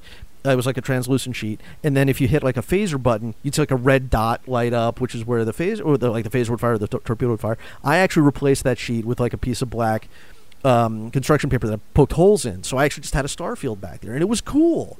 And all the chairs turned, and the stations moved, and everything was exactly, first of all, in scale with the figures, but exactly what you would want to play with at any given time. And you still had that ability to sort of, like I said, I got into this phase where I would sort of take it apart, so you'd have battle damage, because you could shake it from the bottom and do the shake and roll like they do on the show and everything, and it was so great. I used to do that with the cops figures, Fighting Crime in the Future Time. I would take them apart and then lob them over off a stair or off the bed, and that it would break. And it's amazing the one-off toys. Like I remember the Ninja Turtles Playmates, their lair, which was like the sewer with the street, that was very elaborate. And I also remember, I don't know if it was Kenner, but there was a Terminator 2 whole slew of toys that came out with Terminator 2, and there was this set that came and went that I had briefly, which was amazing, where you could actually mold your own T-800. I had that too, and I believe that was, I want to say that was Galoob, actually. I may be wrong. And what was funny was my mom worked in a dental office at the time, and she got me more of that powder. Yeah, like a big so jug what you of the do powder is you could make. Yeah, go ahead. Yeah, you'd get a T-800, and then you'd put them in a mold, and you'd fill them with this powder, and then I think you pour water in or something. You would make you'd make this. It came with this thing of paste, and you'd mix some water in there and mix it up, and then you'd pour it in, and you just let it set. Yeah. And when you pulled it out, you had the endoskeleton would be covered with skin. Like in like a flesh-colored kind of a skin. Yeah, which you could then, at your leisure, peel off in sections and stuff and battle damage him. And then when you were done, make more and do it again. It was such a great idea. And then I think I ran out of the mold and then tried to find it, got it once, and then afterward I couldn't, like you're saying, I couldn't find it. I wasn't able to. That's amazing that your mother had like an endless supply of it. Oh yeah, I got this big, like those big like canisters of it, and I just sit there and just randomly make them. I mean, look, honestly, the novelty would wear off after a little while, especially because they weren't posable once you put the skin on them. You couldn't move them because then it would break the skin. But it was just really cool and novel. Do you guys remember one of the nowadays Legos is huge, and for me, I think Legos really took off once they got copywriting. They were able to get the copyrights to using merchandise for specific properties. But prior to that, when Legos was still just making houses and maybe like a pirate playset, in the 80s, do you remember a toy named Construx? I remember that such existed, yeah. Oh, that was such a cornerstone of my childhood, Construx, where it was like it was kind of like the plastic version of an Erector set, but you can make anything you want out of them. And I had enough set where I would be able to make, you'd make planes, you'd make cars, you'd make trains, and it was really just that the limitation was your mind at how authentic or realistic it could look. So I'd always take the Construx and make, like I go to the movies and say I'd see Batman and the Batmobile. So I go home and make the Batmobile, and I put the figures in, and then of course, since they're like made of like a Erector set kind of a configuration, they can always break when you throw it off of something and smash it. And it was such it was such an ingenious idea for kids to be able to exercise their creative side with. Well, that was the bulk of my childhood toy playing time. I mean, more than anything else, to an extensive degree, the toys that I was bought when I was a kid were building toys. Way back in the days when dinosaurs roamed the earth. Because I am very, very old. No, but you're in your 90s. In my 90s, drink your milk. But I look really damn good. Calm down there, Grandpa. Okay. Yeah, no, but seriously, so we're talking the 1970s, and you're saying that Legos really took off. When they got franchise tie-ins. I don't think that's the case at all. There was in the 70s, Legos was my jam. I had, but they weren't tied necessarily to you'd buy a house or a building. Well, no. You got back then. You could get one of two things. Right? They had. You had just your basic brick sets, right, or like collections of bricks that you could get, and I had gathered a variety of those over the years. What I had, my most treasured possession, I suppose, when I was that age, was a giant denim tie bag. It was basically just a giant circle of denim with the kind of a drawstring around the edge of it, so that when you could turn it into like a hobo sack almost, like minus the stake. You know what I'm talking about? Made out of Legos. Right. Well, no, it wasn't made out of Legos. It was filled with Legos and all of the various bits of brick and whatnot that had come into my possession, like either because my parents had bought me a box of random bricks, or because I'd gotten a box of random bricks from a friend or whatever. But they also did have sets, and you're right, they always had like the I was never interested so much in the town sets or they having those the awesome house sets or whatever. You can buy. My two favorites, I mean, now, this is going to, in a way, I will eventually get back to the question you asked a little while ago about white elephants, but my holy grails as a kid. White elephants, white whales. What's a? He's seeing pink elephants. That's the problem. Well, always. Shut up, Harvey. Anyway. Ouch. Yeah. The old rabbit. I had the two largest Lego sets, and therefore my two favorites. I had the castle, and this was not a specific. This was just the Lego castle, and it was stunning because it was gigantic, and you made like an honest to god castle, with a motte and a bailey, castle. Where you had the towers, you had the courtyard, you had the. They gave you like flags to like fly to, didn't they? Yeah, and you had knights, and then I also had the pirate ship, I had a bunch pirate of those. ship. Yeah, I remember they had like a trading outpost for like the, I don't know, like the British or the French or whoever that was supposed to be with their ship, and then you had the pirate ship set, the pirate ship, and then I remember they even had like a pirate island you can get. Yeah, too. But but the Holy Grail for me, the white whale, as you were, the white elephant, or the white elephant, however you want to do it, for me. I'd always loved the space stuff. Now, I'd gotten a bunch of the smaller ships at various times, and unlike the pirate ship and the castle, which I was a little older when I got those, so I had enough sense in my head to keep those separate in their boxes, so they never lived with the rest of the Legos in the giant denim bag. The space stuff that I'd gotten a little earlier on just got mixed in with the space stuff, and that was fine, and with the rest of it, which was fine, because then I had wings in there, and I had various little round landing gear and whatnot, so it was nice, because then with all the other square and rectangular bricks that I was working with, you always had the wings and the circular stuff that could, break up all the blockiness, and so, but I don't remember now. I have zero recollection of what it was called, but there was one big spaceship when I was a kid. This would have been the late 70s, and there was one big spaceship, and that was, to me, like, damn, did I want that. And never got it. Never wound up getting it. But I wanted it. But Legos, thing is, for me, building toys were always what I played with as a kid. It wasn't just the Legos. You mentioned Erector set, and I had one very small actual Erector. Can you still buy Erector sets? I think you can. I'm not sure. I remember, like, a childhood fact that, like, they had, like, a London Bridge Erector set, and they were supposedly, that was the biggest toy set you could buy. Wow. Whatever it was and how many pieces, and I was like, that'd be so cool. I had one of the proper, because the proper Erector set, it had the with the metal strips with the holes in them, and you get like a little tool, like the kind of like almost like a wrench, kind of similar to like the IKEA thing. And you had little rubber grommets, and I mean, it was fantastic. I loved that one. But then there were others that really go back to like the days of yore. Lincoln Logs was a big one in my house. I had a billion of those, and I loved those. I loved Tinker Toys. Yes. But my favorite, and this is something that I believe was gone by the time I was out of grammar school, but my absolute favorite, I adored the pants off it, so to speak, was Girder and Panel, it was called. And it was, you made like it was basically for like roads and bridges and buildings, and it was literally what, like they say in England, it was just what it said on the tin.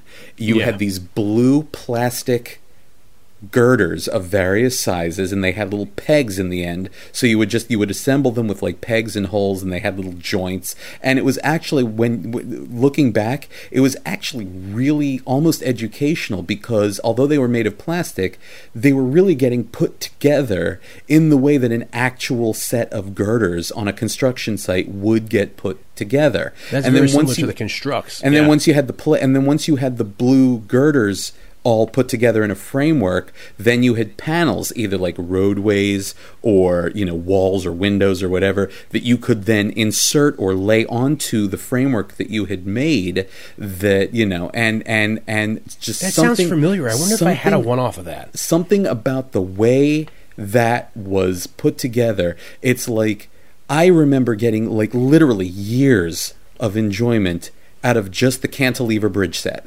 Yeah. That was all it took. I mean, I could build that damn bridge over and over and over again and change the direction of the road or whatever, and for years this kept me like happy. So like I think the building toys more than anything else were the greatest part of my childhood. And if I have any, like if I could go back and thank my parents for anything they did to me for me, I should say, pardon me, did for me as a kid, it would be that, like, that focus on the open-ended sort of creative building toys that they really got me a lot of those. That was a big deal. And just real quick to wrap it up, if we're talking what's the word? Licensed stuff. The of my whole life, the white whale of that end of the spectrum would have been the die-cast Voltron from the 80s, like with the Is that the one that was recalled because of the lead paint? I never heard anything about that. All I know it was I never got it because it was too expensive. But the 5, like when it was die cast, and you had the 5 lions, and then you put them together, and you could actually form Voltron. They had so many of those. It was amazing. They had the ones that were like that. It was Voltron together, and it was, say, like 8 inches tall, and that was the one I kind of feel like there was a metal version of that had lead paint that was recalled. Then they had like a plastic one similar. Then they had the plastic lions that I had, like the blue one where you can put the guy into, and then that would, if you get them all, they would turn into something. But then I also remember the scale, like the kid next door to me had a standing one. Do you guys remember this one? Yeah, that's the one that I wanted. That was like, I don't know, 3 feet tall, maybe, or something? Yes, that was the one. And I don't know, I have a memory of it being on wheels. You can plug it in, so maybe it was like a remote controlled or something. And that was phenomenal. I mean, that was great marketing back then for those kind of Voltron-ish things. And then, like, you guys mentioned Thundercats before. I never had any Thundercats. Me either. I remember, for me, the first big toy, the run I remember, is the Cabbage Patch Kids. I actually had one of those. Amazing. Yeah, like, why my parents thought a 10-year-old boy would be interested in a Cabbage Patch Kid is beyond me, but I did like the thing. Well, I guess it was the fad at the time. I remember they did transcend boys and girls at that age. I guess. It became one of the first kind of mega things. And I remember my mom and, like, my cousins, I guess my aunt, they got out of, like, one of these I don't know, Good Housekeeping or whatever magazines, was like make your own, because my mom was like a sewer when I was little, so she'd like make Afghans and make quilts and stuff like that. So they went to the store and they fabricated me and my sister, Cabbage Patch Kids that look identically like the real one, except that it's fake. That's pretty awesome. Yeah, so to this day, packed away in our attic, we still have these. That they're just Cabbage Patch Kids that were kind of she made. I mean, the head was cloth; it wasn't hard plastic that you can beat a kid to death with, but. Well, then what's the point? Yeah, no, what the hell? And then it didn't also have that very unique smell that the Cabbage Patch Kids had. Yeah, or the backstory. This kid is he came out of the freaking Pink House projects in Brooklyn, and he's an orphan. And whatever, he needs your love. I moved to those projects a few years ago, and I'm glad I moved out finally. You were you were in not Bensonhurst. East Flatbush. I would say you were in East Flatbush is where Christopher Wallace, a.k.a. B. Smalls, was walking around.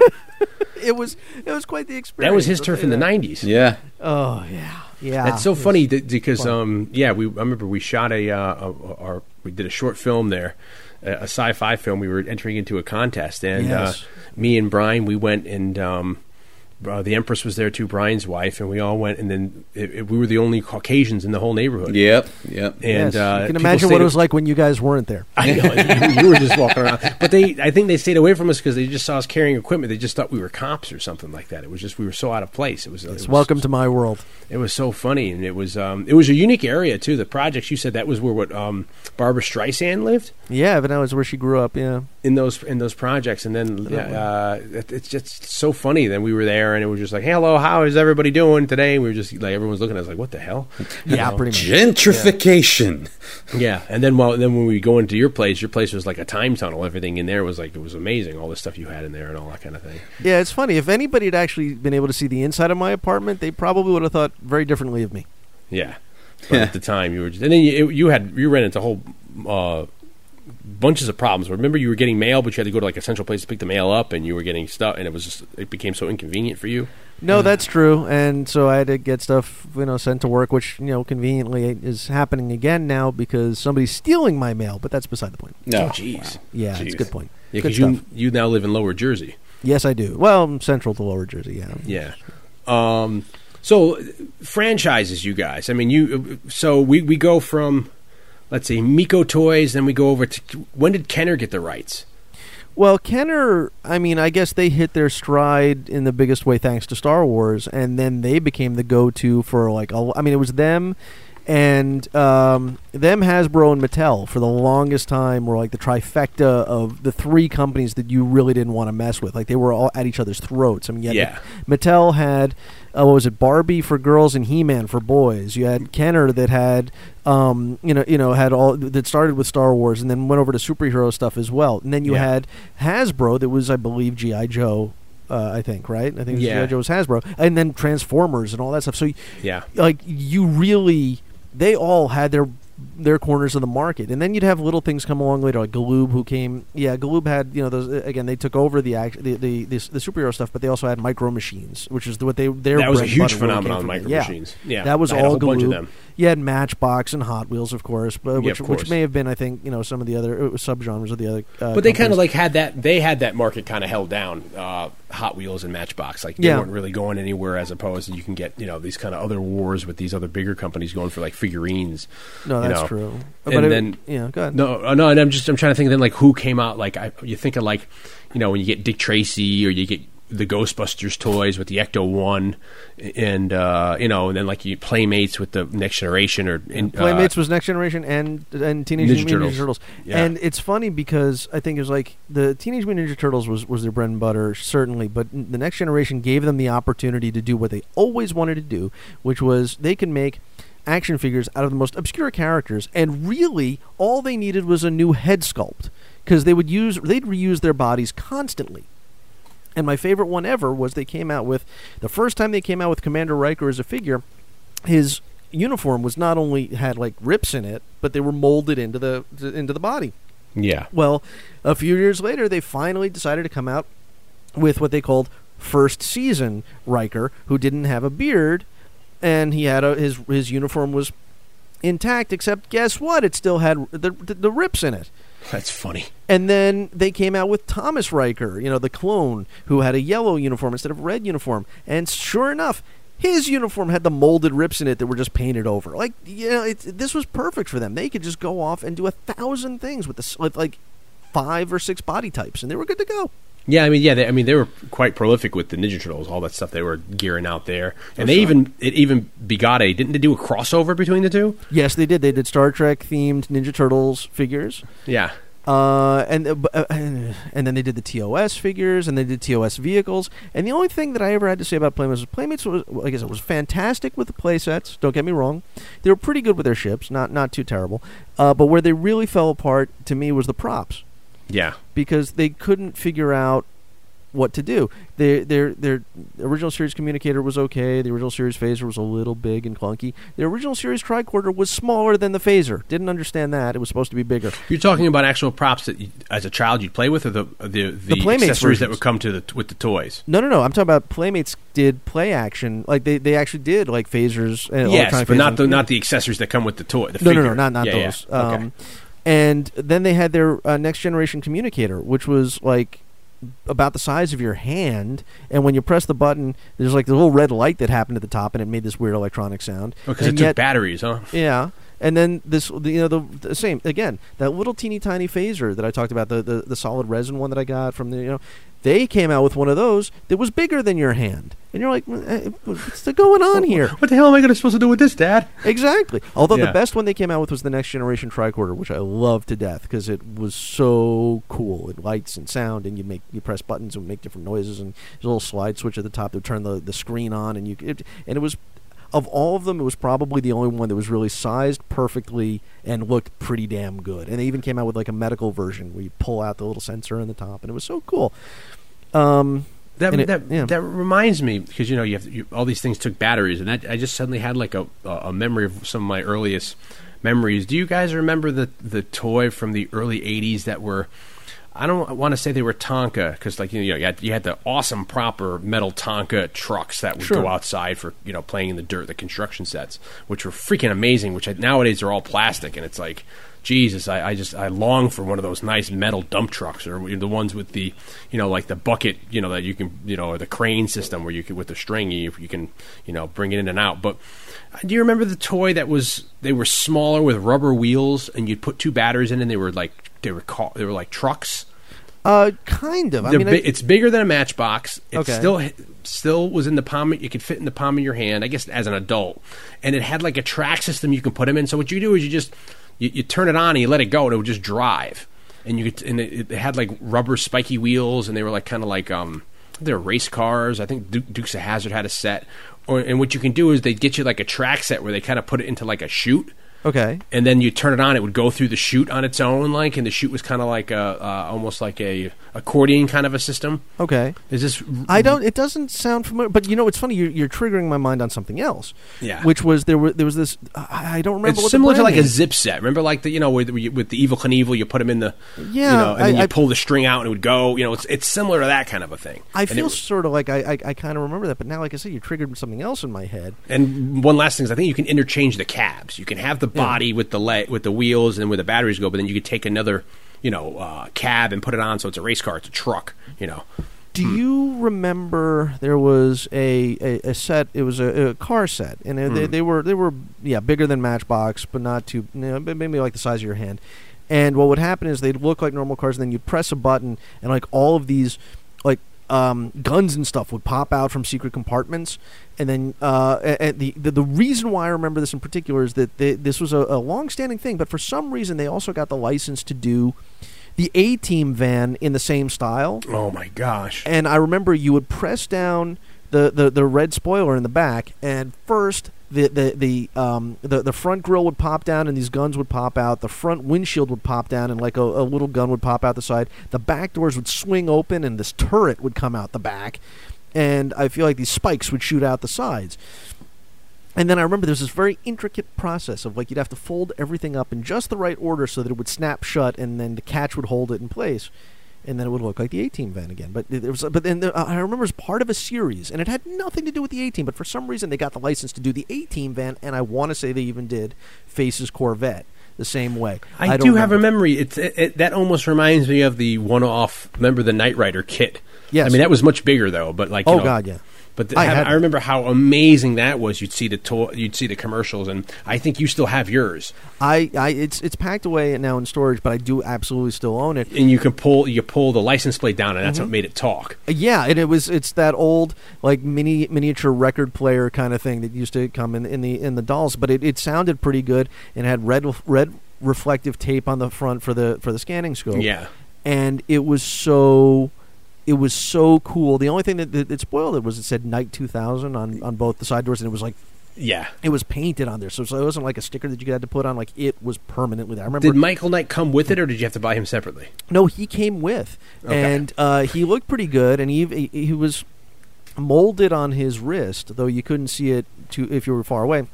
Was the little wrist communicator too? So I mean, he was pretty well detailed in that pilot episode outfit that he was known for, the red turtleneck with the black leather jacket and the jeans. And he was tall too, right? He was bigger than the average bear. Like he was kind of like, he was bigger than a G.I. Joe, say. Oh, absolutely. Which he was even bigger than the Superpowers figures. Which I remember at a certain age, I loved all this stuff so much that I would crossbreed genres, of course, was always rough when the figures didn't match in size. Yeah, that's what I used to do when once I got into other franchises, would say Batman or whatever. All the henchmen became G.I. Joes, right? So like the Joker's gang was all the Cobras or whatever, or like if I'm playing Die Hard or whatever you're playing with, like you're saying that you'd have to cross promote everything, Sure. But it was always rough when they weren't the same size, and you just have to be like, I would always do forced perspective, and like I'd close one eye and I'd put one further back and be like, hey, we're the same size. Yeah, freaking Walt Disney over here. You're like, I demanded realism in my playing. Damn it! No, exactly. We're gonna record all this right. It was hard when you get remember the Cops figures were big, but then even the Lone Star were huge. Remember Lone Star? It was the Western that took place on the other planet. Yes. And those things were like, it's almost, I mean, it's completely different, but it reminds me of remember the wrestling figures that were just a foot tall, and it was just like a pound of plastic. Yes. And they were just in that one pose that they ever came. I don't know. Every guy came in a different pose, but then they can grapple, but you can beat a kid to death with those things. You know, I mean, how heavy they were. Just if you dropped it off a building, that would kill a kid. Well, there's one thing that I remember, and I wish I could remember what the brand was. I mean, what I can't remember what the hell it was about, but it was these toys. And they were wind-up. They were like these wind-up robots, right? But they were that you had to put together. And inside the cockpit was like a little teeny tiny, like really small molded figure that you'd pull out. So like these were not robots; they were like giant mechas almost. But that reminds me of something. And would the legs and arms be able to be moved to those little guys? No, because they were so small that they were almost molded sitting down kind of thing. And they were remember like chromatic plastic kind of thing. And again, these things weren't huge. These robots. I mean, I want to say they were maybe 4 inches tall, but you'd wind them up and they would walk forward and they'd do all the stuff. And it's just I don't even remember what the brand was or what the concept was. But I remember I think I had 2 of them, and it was just really cool. And what was funny was again I would take the little sitting guy, because I felt he was perfectly in proportion with my USS Enterprise model. And if you remember from Star Trek: The Motion Picture, they'd go out on these spacesuits. They would perpetually be in sitting positions, which I never understood. And I was like, well, this is perfect now. I have a little mini Captain Kirk who's flying out of the Enterprise. Yay! And like this is, again, talk about cross-promotion. But then I'd never use the robots. They would just sort of sit there. And I'd always go to the robot just so I could take the little action figure out of the cockpit. Oh, that was always lovely. Yes. I never had. That was all years. That by that point, the time that was going on, I was in high school, and like it was all past me at that point. The Playmates toys. Yeah. So go ahead. What about then? Let's see.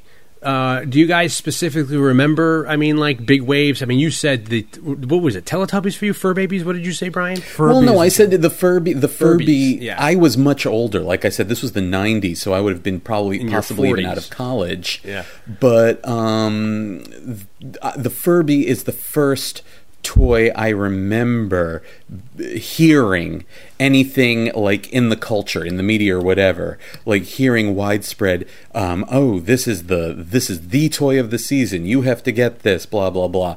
Now over the course of the conversation, then you guys mentioned the Cabbage Patch Kids, and I know in hindsight I'm supposing something applied to that as well, and I'm sure other things, but I wasn't aware of them until much later. Well, that's all I was saying there. It's amazing to me that when we started this thing, we were talking about how basically in 77, I guess Christmas of 77, you'd get like a cardboard cutout, promising figures and action sets because they completely run out of product to be able to give them. I worked in the mid to late 90s. I worked at a toy store, Toy Liquidators, which is now it was actually Toy Works, which was part of Toy Liquidators, and KB Toys. That all has now gone away. And I was there the Christmas when the N64 came out, as well as when it was Tickle Me Elmo was big, and the Digipets? Were those ones that were like the eggs that you'd have on your keychain and you have to feed them or they die? Oh, was it Tamagotchi? Yeah, Tamagotchi. Yes. Yeah, I had those were the huge toys when I was there, and I remember like Christmas Eve, us getting a shipment of N64s in, and I had to be the guy in the truck talking to the truck driver, and the truck driver was really freaky, and he told me the old adage, where he hasn't slept in 20 hours, and I was like, well, why don't you just take a nap? He's like, you can sleep when you die, boy. And I was like, all right, I got to get out of here now, But I remember like Christmas morning, or not, I guess it wasn't Christmas morning. I'm thinking now this was Black Friday, like working it, and like the chaos inside, people just, mothers almost coming to grips to get the N64 or the Tickle Me Elmos for their kids that Christmas. It's insane, just that whole aspect of this Christmas season merchandising campaign that America and the world has kind of forced upon us, with going back as far as making, Santa Claus being a Coke product, or Clement Moore making a poem, or even, Rudolph the Red-Nosed Reindeer being like a copyrighted advertisement, Yeah. That's all I had. Yeah, no. That's all. They were that was a little bit later than me. But it's funny that when you mentioned the NES, the Nintendo 64, making its debut and being a big deal. I think maybe that was another, just to do a quick callback to another earlier question. That was another big one that I dreamed of and wheedled for and never got. And this again is dating myself, but Atari 2600. Yeah, that was huge when that came out. Man, did I want one of them, and it was never I was never given one. But even when the first Nintendo system came out with the robot, which I still never really fully understand, it's just going to do tasks for you. I remember those commercials, and I was like, it just looks so forward thinking. But around that time, you had so many systems. You had ColecoVision and you had Atari, but then after Nintendo kind of took over, around the time of the Super Nintendo, you had the TurboGrafx 16, or you had the original Genesis, all those stuff, and a lot of those franchises never really caught on. Jay, you have that book that I have, which is the History of the Mario, right? Yes, I do. What's the name of that? I forget the actual title of that. But it goes through the story of the invention of Mario. And then through that, it also explains. It's called Super Mario. Is it called Super Mario? Yeah, I'll put a link in the cast to it. It's a great book where it just goes through the history, the evolution of where Mario came from, like Donkey Kong and the pinball machines or the early arcades, and it gives you a binary history of everything else going on at the time. Wasn't he originally a construction worker and then he became a plumber? I think wasn't that one of the? Yeah, they didn't really know what to do with him. It was something like that. I mean, the Japanese company who had the arcade consoles they had made, I forget the name of this. It was like a torpedo game in an arcade console, and it completely bombed, and they didn't know what to do with it. So the American arm of it here, whoever the representative was like, listen. We've got about 2,000 of these sitting in a warehouse in New Jersey. We have two options. We can just scrap it. I'll send them back, and you can try to take the loss. Or if you can come up with some sort of add-on that I can put into the system already, we can change the logo outside the graphics, and it could become something else. And I think that's how Donkey Kong originally came out with that Mario. And, if you're able to get one of those, so they did that, and then whenever those 2,000 machines that were in this warehouse, all weekend, the husband and wife of the representative, they changed all the things, and they put the circuit boards in and all that kind of thing. If you can get one of those original systems that are conversion, it's worth gazillions of dollars. But I think that's actually what he was. He was just like a handyman, and that's why he had the hammer, and they put the mustache so you can just see some definition on his face. You know what I mean, like that, and it's amazing. So I have a question for you guys. Okay. Think back into the annals of all the presents you ever got, all the toys, all the whatever it was, books, whatever. What was the most annoying gift? And now, by the way, this doesn't mean that you didn't like it, but ultimately, which one was the most annoying gift you ever got? You mean as in just confounding that it didn't work properly? Frustrating or Take your pick, honestly. Whichever one ultimately for some reason vexed you for whatever reason. And if you want, I'll even go first to give you an idea. Okay, go. When I was a kid, of course, I had a lot of Star Wars Okay, you're stuff. done. No, just kidding. Wrong answers. Damn it. Okay. Next question. Sorry, Jay. Go. I had Star Wars figures. I had Star Wars ships. Okay, so I had the X-Wing, which was cool. I had the TIE Fighter, which was cool because I had the one that you press the buttons and the wings popped off the sides, battle damage. I had even the Millennium Falcon, which was a little big for a kid that age, but Huge, it still was pretty awesome. It was awesome. But the one entry into all this that I had, which annoyed me, was the Imperial Shuttle Tydirium from Return of the Jedi, because it too was in scale to use with the figures in the cockpit and everything. But this thing was, first of all, so big that they knew you really couldn't fly it around with your own two hands, so they put a handle on the bottom with a trigger. And what would happen is you would lift it in the air, and when you pull the trigger, the two wings that were on it would fold down. Oh. And again, at that age, this thing was literally half of your size. Mm-hmm. Okay, I mean, so it was giant. It wasn't like, now bear in mind, it wasn't like Luke Skywalker playing with the little Model T-16 back in New Hope, like a little tiny thing. No, this was huge. And I remember it would when I wasn't playing with it, it would be sitting on the floor in a corner, like next to my hamper, and like first of all, anytime you go to the hamper, if you knocked into the shuttle by accident, those wings would start to fall down, and you'd be like, God, I got to get them back up, or God forbid it would fall over, and I would very rarely play with it because as cool as it was a hard thing to lift and like fly around. Yeah, and it was just it seemed like a particularly terrible idea, and I loved it to death for what it was, and it gave me another ship and another playset, but. Oh my God, for the years, and I do mean like 4 or 5 years that it was sitting in my room, it was annoying the crap out of me. That's interesting. That actually reminded me of another white whale I had I always wanted the Imperial Walker, the 4-legged, from Empire. And, the AT-AT. Yeah, the AT-AT, and it was just... I had the AT-ST was pretty cool. Yeah, even the smaller one was... Yeah, but... That one I had. Now, the Imperial Walker, you'd put batteries in that sucker would walk a little bit, wouldn't it? Yeah, I think so. And I don't know how accurate it was if it actually was able to walk around properly. I guess, annoying-wise, I can't think of anything per se, and I'm sure I can once I, and say goodbye to you guys and get in the shower and be like, oh, yeah, But I guess offhand would probably be like I said before, was the Optimus Prime. I remember him, breaking as soon as I got him. Like an hour later, and the people I've talked to, other people who've had this issue where his legs would break off when you try, it wasn't just durable for transforming all that much. So a lot of times stuff would snap, and I feel like there's other ones that would break easily, that they just weren't constructed properly. You think about G.I. Joes. I used to play with G.I. Joes all the time, and that was one of the most annoying things. If the damn thumb would break, and then suddenly he can't hold a weapon anymore. Oh, yeah, that would be pretty. That's pretty terrible.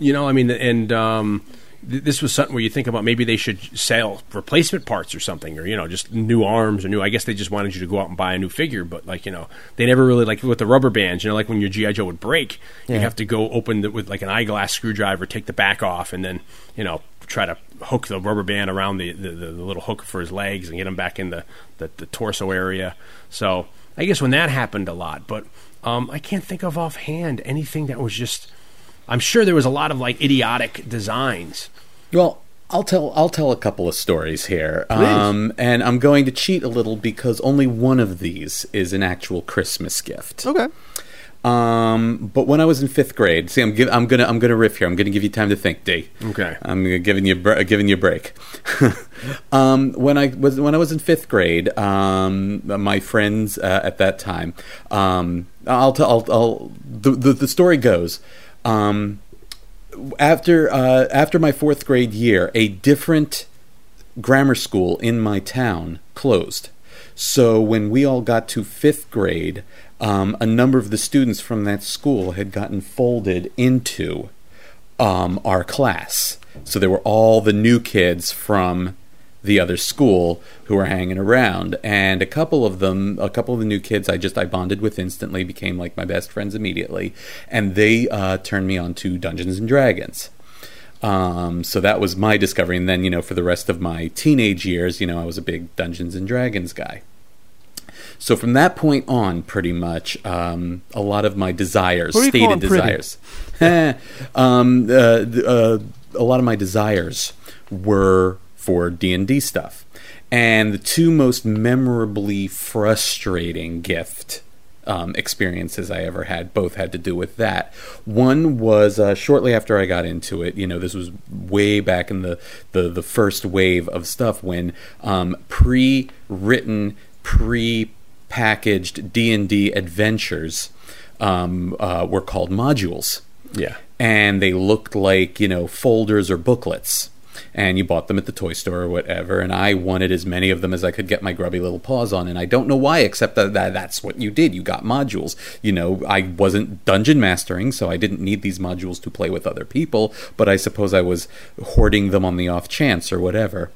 And I remember for Christmas one year, I received a...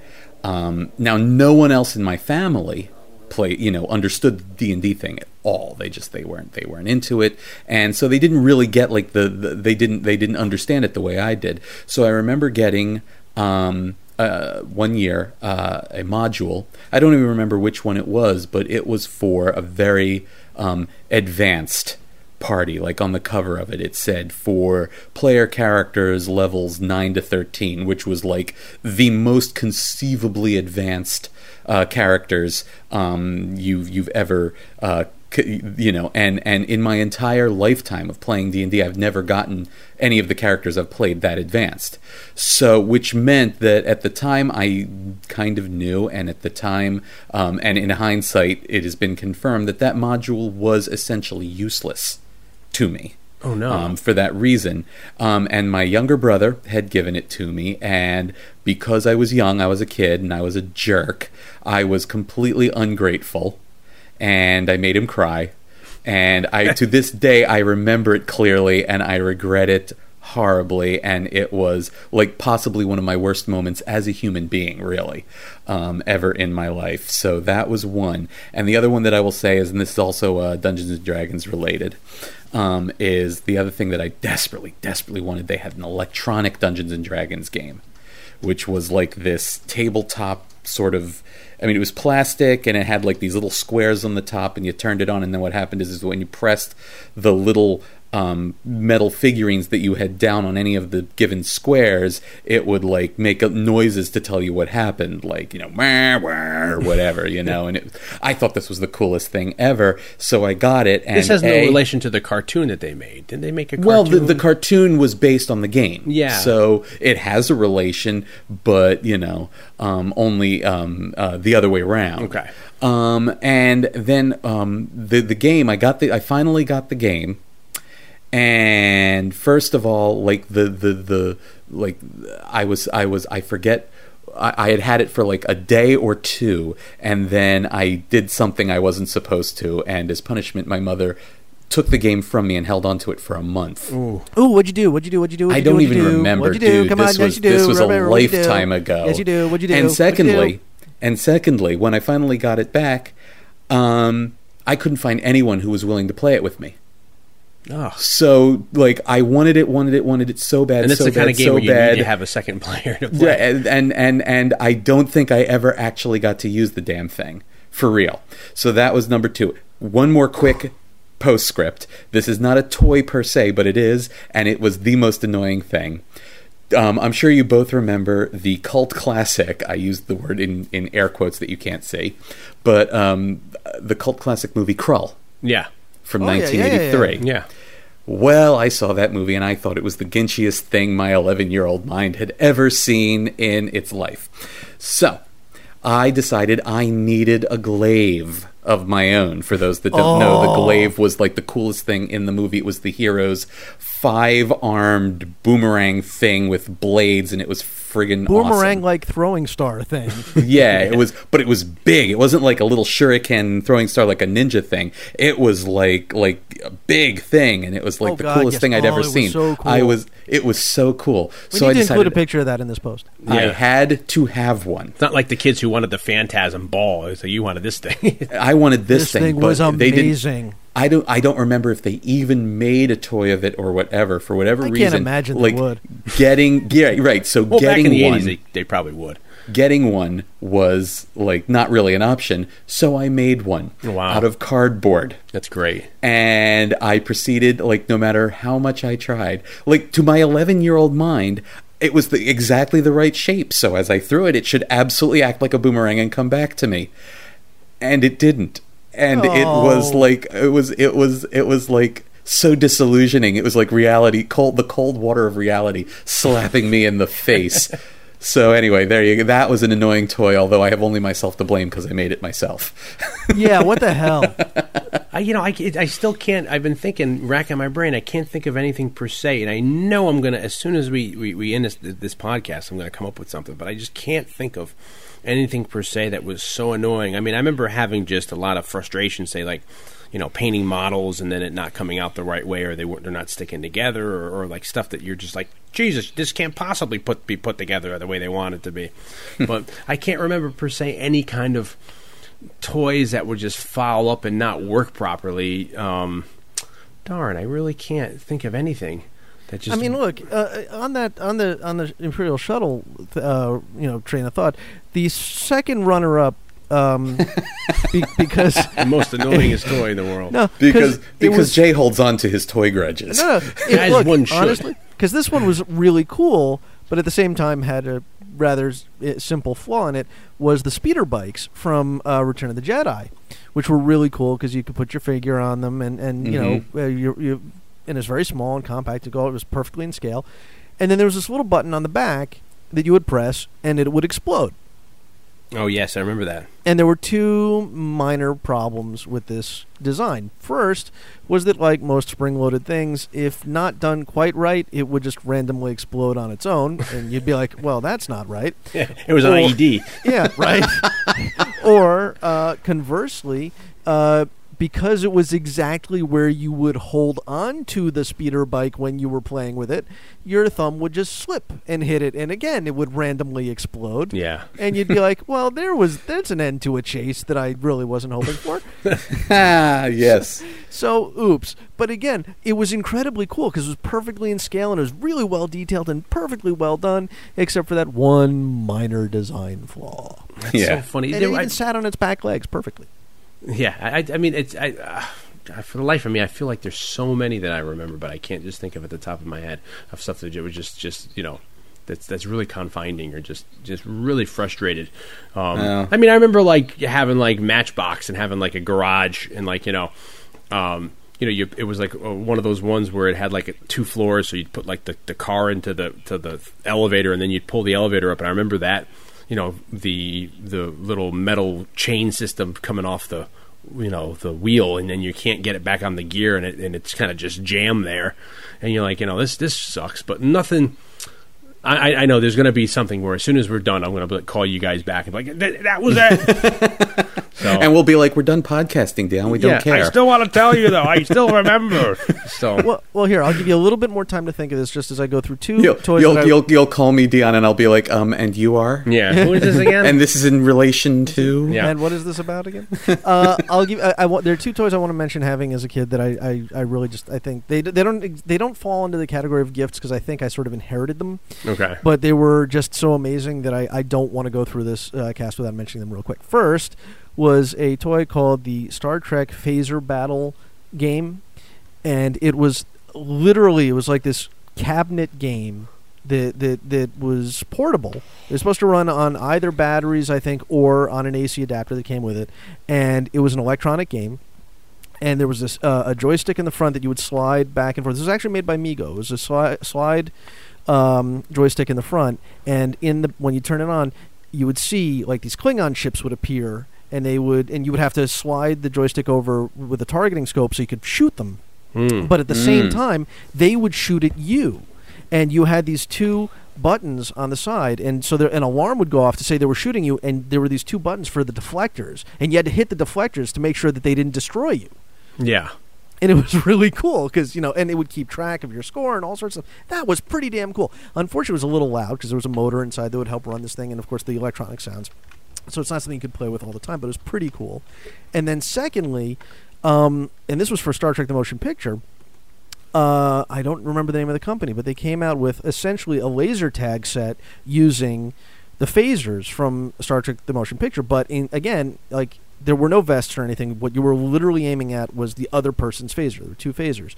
And you had to hit it square in the front because there were deflectors on either side. And so if you didn't hit it square in the front, the shot would ricochet off the other phaser. And you'd hear it, and it would do all this stuff. And if you hit it 3 times, it would make an explosion sound, which was really cool. And I really loved that. And they looked good. They weren't like, they were toy plastic, but they were colored right, and they were shaped right, and they were about as accurate as you could get for something at that time. I was blown away by that kind of thing. Well, when you to start bring this bad boy home, when you were saying your first point there, I actually came up with an idea, and then you kind of hit it on the nail on the head with the second one you said there. I remember having a toy. Remember when laser tag was huge then? Sure. And everyone loved laser tag. My parents went out and bought me, like, not laser tag, but they bought me, like, the cheaper version. And it was called Phase Force. Yes, I remember that. Yeah. So it was like the bastard step cousin to laser tag. It was this Phase Force thing, and it came with a futuristic handgun that looked like a phaser, but it was more of the style of a handgun. And then you'd have a vest to wear, and I think you'd even have something on your forehead to wear, like a something that would go on your head, and then you might have even had something else. But the problem with it was nobody in my neighborhood had another Phase Force, and you only came with one gun. So I guess the most frustrating thing is, you can't really play with yourself with that kind of a thing because you're just going to shoot yourself. So, you'll shoot your eye out. Yeah, you shoot your eye out, kid. So I guess, I don't remember. I think you'd wear the vest, and then you'd wear the bandana or whatever it was on top of your head, and then you'd have the gun. And maybe the other thing that came with I have a picture of the original box set, so I'll include it as an extra on the cast. It's like they gave you a box maybe you'd put on the other side of the room that you'd shoot at. And it was, it was the same principle as the laser tag. But if nobody had that in your neighborhood, you couldn't go run around and actually truly experience the full, glory of playing that futuristic cops and robbers or cowboys and Indians, which kind of sucked. It reminds me. Remember Captain Power, the old. I remember that such a thing existed. Yeah, it was there was a TV show, and it blended live action with really, really basic, rudimentary CGI at the time. Mm-hmm. And at the time, it looked revolutionary, but now I'm sure it's very dated. But the toy line, and it was a post-apocalyptic world, but the toys were that you'd have to. And the marketing campaign, I remember amazingly, it would be like a Julia Childs-esque kind of a commercial of a woman baking, and then it would start fuzzing away, and all of a sudden someone would come in and he's trying to break, it was like he's jamming the signal to tell you, and he's in a spaceship. And I remember being fascinated with this commercial and telling my dad, and my dad's like, well, maybe someone is trying to contact us. I'm like, whoa, maybe there is, Dad, and he's just egging me on. And it ended up being this show, and I remember that one of the aspects of it was the toys. You'd have the gun. Do you remember this? And it was you get the tape, and you put the tape in, and you can shoot it at the TV screen.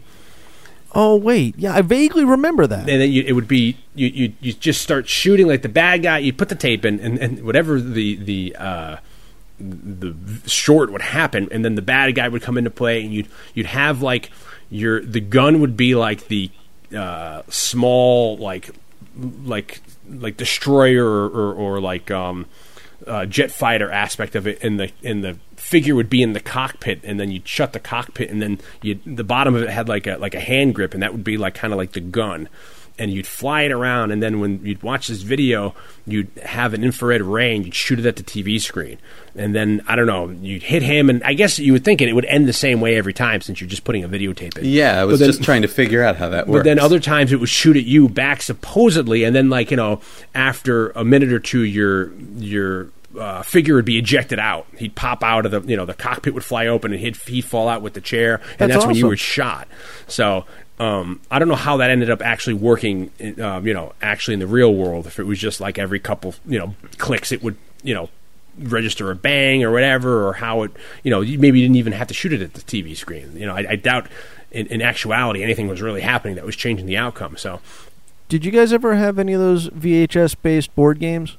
No. Not me, no. I had, actually, there was a Star Trek The Next Generation interactive one where it was a board game, and you'd have to play the VHS tape while it was happening, and essentially a Klingon took over the Enterprise, the Next Generation Enterprise, took over the Enterprise, and you had an hour to make it through to regain control of the ship. And so you'd play the board game aspect, and every once in a while, the Klingon would pop up and say, you've got this you go back 3 spaces, or you go ahead 2 spaces, or whatever, and he would tell you what's going on.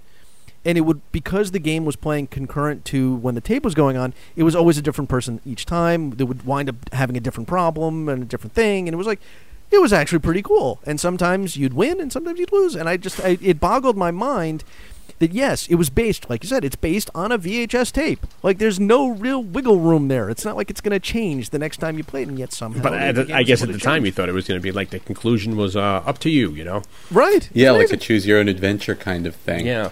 I feel like we can go on for hours and hours with this whole thing. Yes. I think we have, too. Yeah, I think you're right, too. Maybe next time I will be the proper moderator and try to like actually have us go through like a specific kind of a category. But I think we were what kind of fun would here. that be? Exactly. It's broad here. We're just picking the minds of all the old retro toys and remembering the childhood that I still to this day. I was just talking about this in another podcast where it's just like I was at the toy store, I don't know, maybe in the summertime with my niece, and it's like how it's unbelievable how expensive stuff is nowadays and how shitty it's. I was looking at it was like a Batman 66 Batmobile with Robin and Batman, and it was over $100 or something, and I was like, or maybe it was like 80 or 90, and I was like, this is, back in the day, this would have been like $30 for us. But the funny thing about that is back in the day, you couldn't get a 66 Batmobile. Yeah, I know. That's the thing. They get you because it's like the niches that it's like they have the like it looks like Mulder and Scully or whoever they're trying to look at after, and then like even GI Joes are like $10 a pop if you can even find a GI Joe nowadays. So everything with the inflation marked up, and then I just can't imagine collecting for a kid nowadays. Like if he wants to play with, I don't know, whatever kids play with nowadays, the franchise, even Transformers don't even seem like, the old reliable things of the old days. Those are all those things that you're mentioning. It's sad to say these days are aimed at older, at young adults and nostalgia-oriented people like us. Kids, you say, what are the kids playing with today? They're iPhones. Yeah, honestly, to this day, I am still finding toys that I want, that some of them that I buy, because they're just really cool. And there's nothing, they either that I wish that I had when I was a kid, or that I would have had when I was a kid, and they're just awesome. Yeah, and yes, okay, the genres have changed, or the franchises have changed, or whatever, but it's still a good time to be a kid if you're the right kind of kid. I know. It's there's good stuff out there. Yeah, I mean, we're at the time in our lives where there was a little resurgence there, where it's probably if you wanted to sell your toys or buy the toys from your childhood, there was a really good run there where you can get them, and it's like I used to feel like I had a little more expendable income, but now that I'm married and I'm boggled down with debt and other things, it's like I want to get back to being able to go and occasionally buy stuff on eBay, buy that toy I never had, or because then it's another thing is like I buy the damn thing and then I have to just like file it away in my closet. My wife's like, you're not keeping that out. When I want to, okay, so it's like so I mean, one of the coolest things like the last white whale I have was like, remember when the Dick Tracy movie came out? Along with the figures, they had those really cool 40 sedans. And they had one that was a black and white cop car, and the one was like the big boy gangster car. And I always wanted them. And then one year for Christmas, my wife got me them. So I had original in the box, each one, a cop car and a Crooks car. So, Jesus, I couldn't say that night I got hammered off of freaking eggnog, and I was under the tree playing with all my GI Joes and the train going around and the Lionel train, and I was I played all night long there. A little embarrassing, but I loved it. Wow. No, not at all. Yeah, that's what we must do. We must get back to our childhood every once in a while. Yes. Brian Zeno, thank you so much.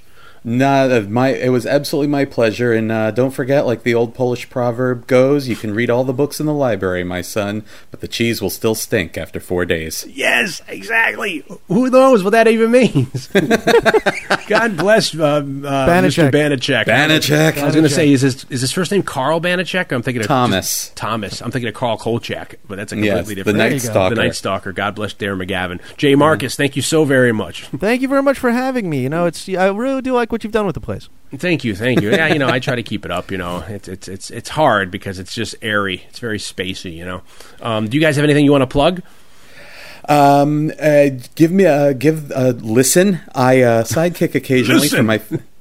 I get I'm restarting the sentence over and over and over because that's what I do. It is. I sidekick occasionally for my friend Al Sedano on his podcast Resurrections, an Adam Warlock and Thanos podcast, which focuses on two of the coolest but lesser known characters from 1970s Marvel Comics. And every so often I will join him for a podcast. So definitely give that one a listen, because it's a lot of fun. The web address is resurrectionsadamwarlock.tumblr.com. Okay. And you can hear him there, and you can hear me there on occasion. Okay. Jay, you have anything? We're going to include your little featurette of you getting your stuff priced, which is amazing. Oh, thank you. Yeah, just check out the video, and you can see all the really cool stuff that I surround myself with voluntarily, I might add. And the very most people think that I'm making it all up, but no, this stuff is real, and it actually is surrounding me.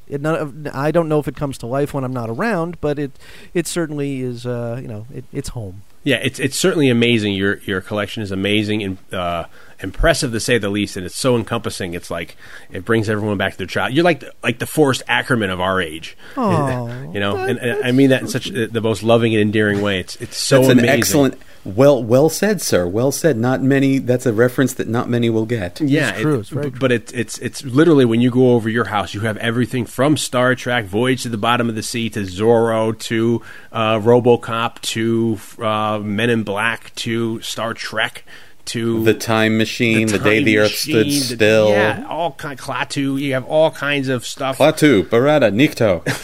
Yeah, by the way, I got to tell you, I can't tell you how much I appreciate that. And it's one of the things that he said when he was here that struck him was that he couldn't believe the breadth of the variety of genres and franchises that are represented here. And, you're the historian that came to your house. Yes, yeah. And when you impress the professional, you're doing something right. So yeah, exactly. That's pretty and good. I also want to plug that we have a whole huge back catalog of the Podwits.com, the three of us. If you've dug this, yeah, we're internet know-it-alls, and we have a regular podcast we were doing. That was weekly, as well as it has tremendous back episodes, a back catalog, as well as we had a lot of great specials. A lot of fun, good stuff, stuff there. Yeah, definitely go check that out and let us know what you think, because what the hey, it's we're always up to hear what you thought of stuff we once said. Yeah, we have a Twitter account. We're at Podwits.com, and we have a Facebook page, Podwits, and and do you know what all that has in common? It's free. That's right. Yes, it's free. Yeah. Oh wow! Yes, and we're connected to Saturday Night Movie Sleepovers. That's the big connection here. It's the origin of spanning out. You can find my stuff, Saturday Night Movie Sleepovers. That's the original web page address is Saturday Sleepovers at Podwits.com. And there's a Facebook page, Saturday Night Movie Sleepovers, as well as the Twitter page is at Sat Sleepovers.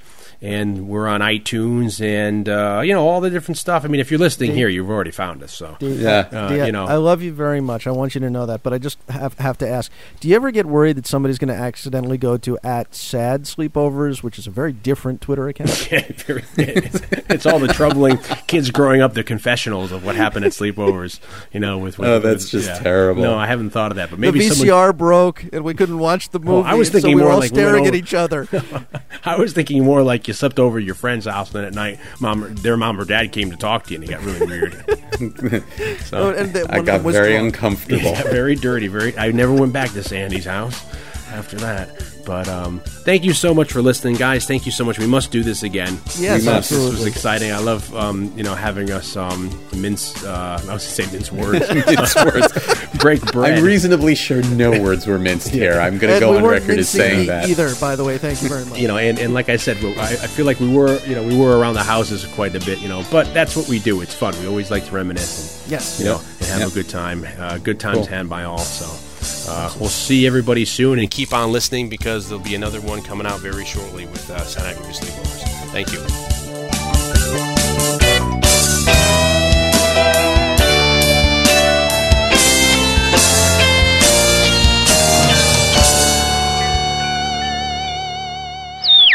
They're the A-Team. They're soldiers of fortune. They're the A-Team. Helping people in need. You can pretend that you're Hannibal, Murdoch, or Face, or maybe B.A. Baracus. Each one is an ace. Each is sold separately with rifle and gear. If there's trouble to face, the A-Team's here. They're the A-Team. The A-Team, Murdoch, Hannibal, Face, and B.A. Baracus. Each is sold separately by Galoob. It's intrigue on the high seas as Dobler discovers it's his fiancée that goes missing aboard the luxury cruise ship, the Badongas, as they vacation to Mexico. Will Dr. Sylvia intervene? Mystery lay a course ahead in tonight's episode of Protocol.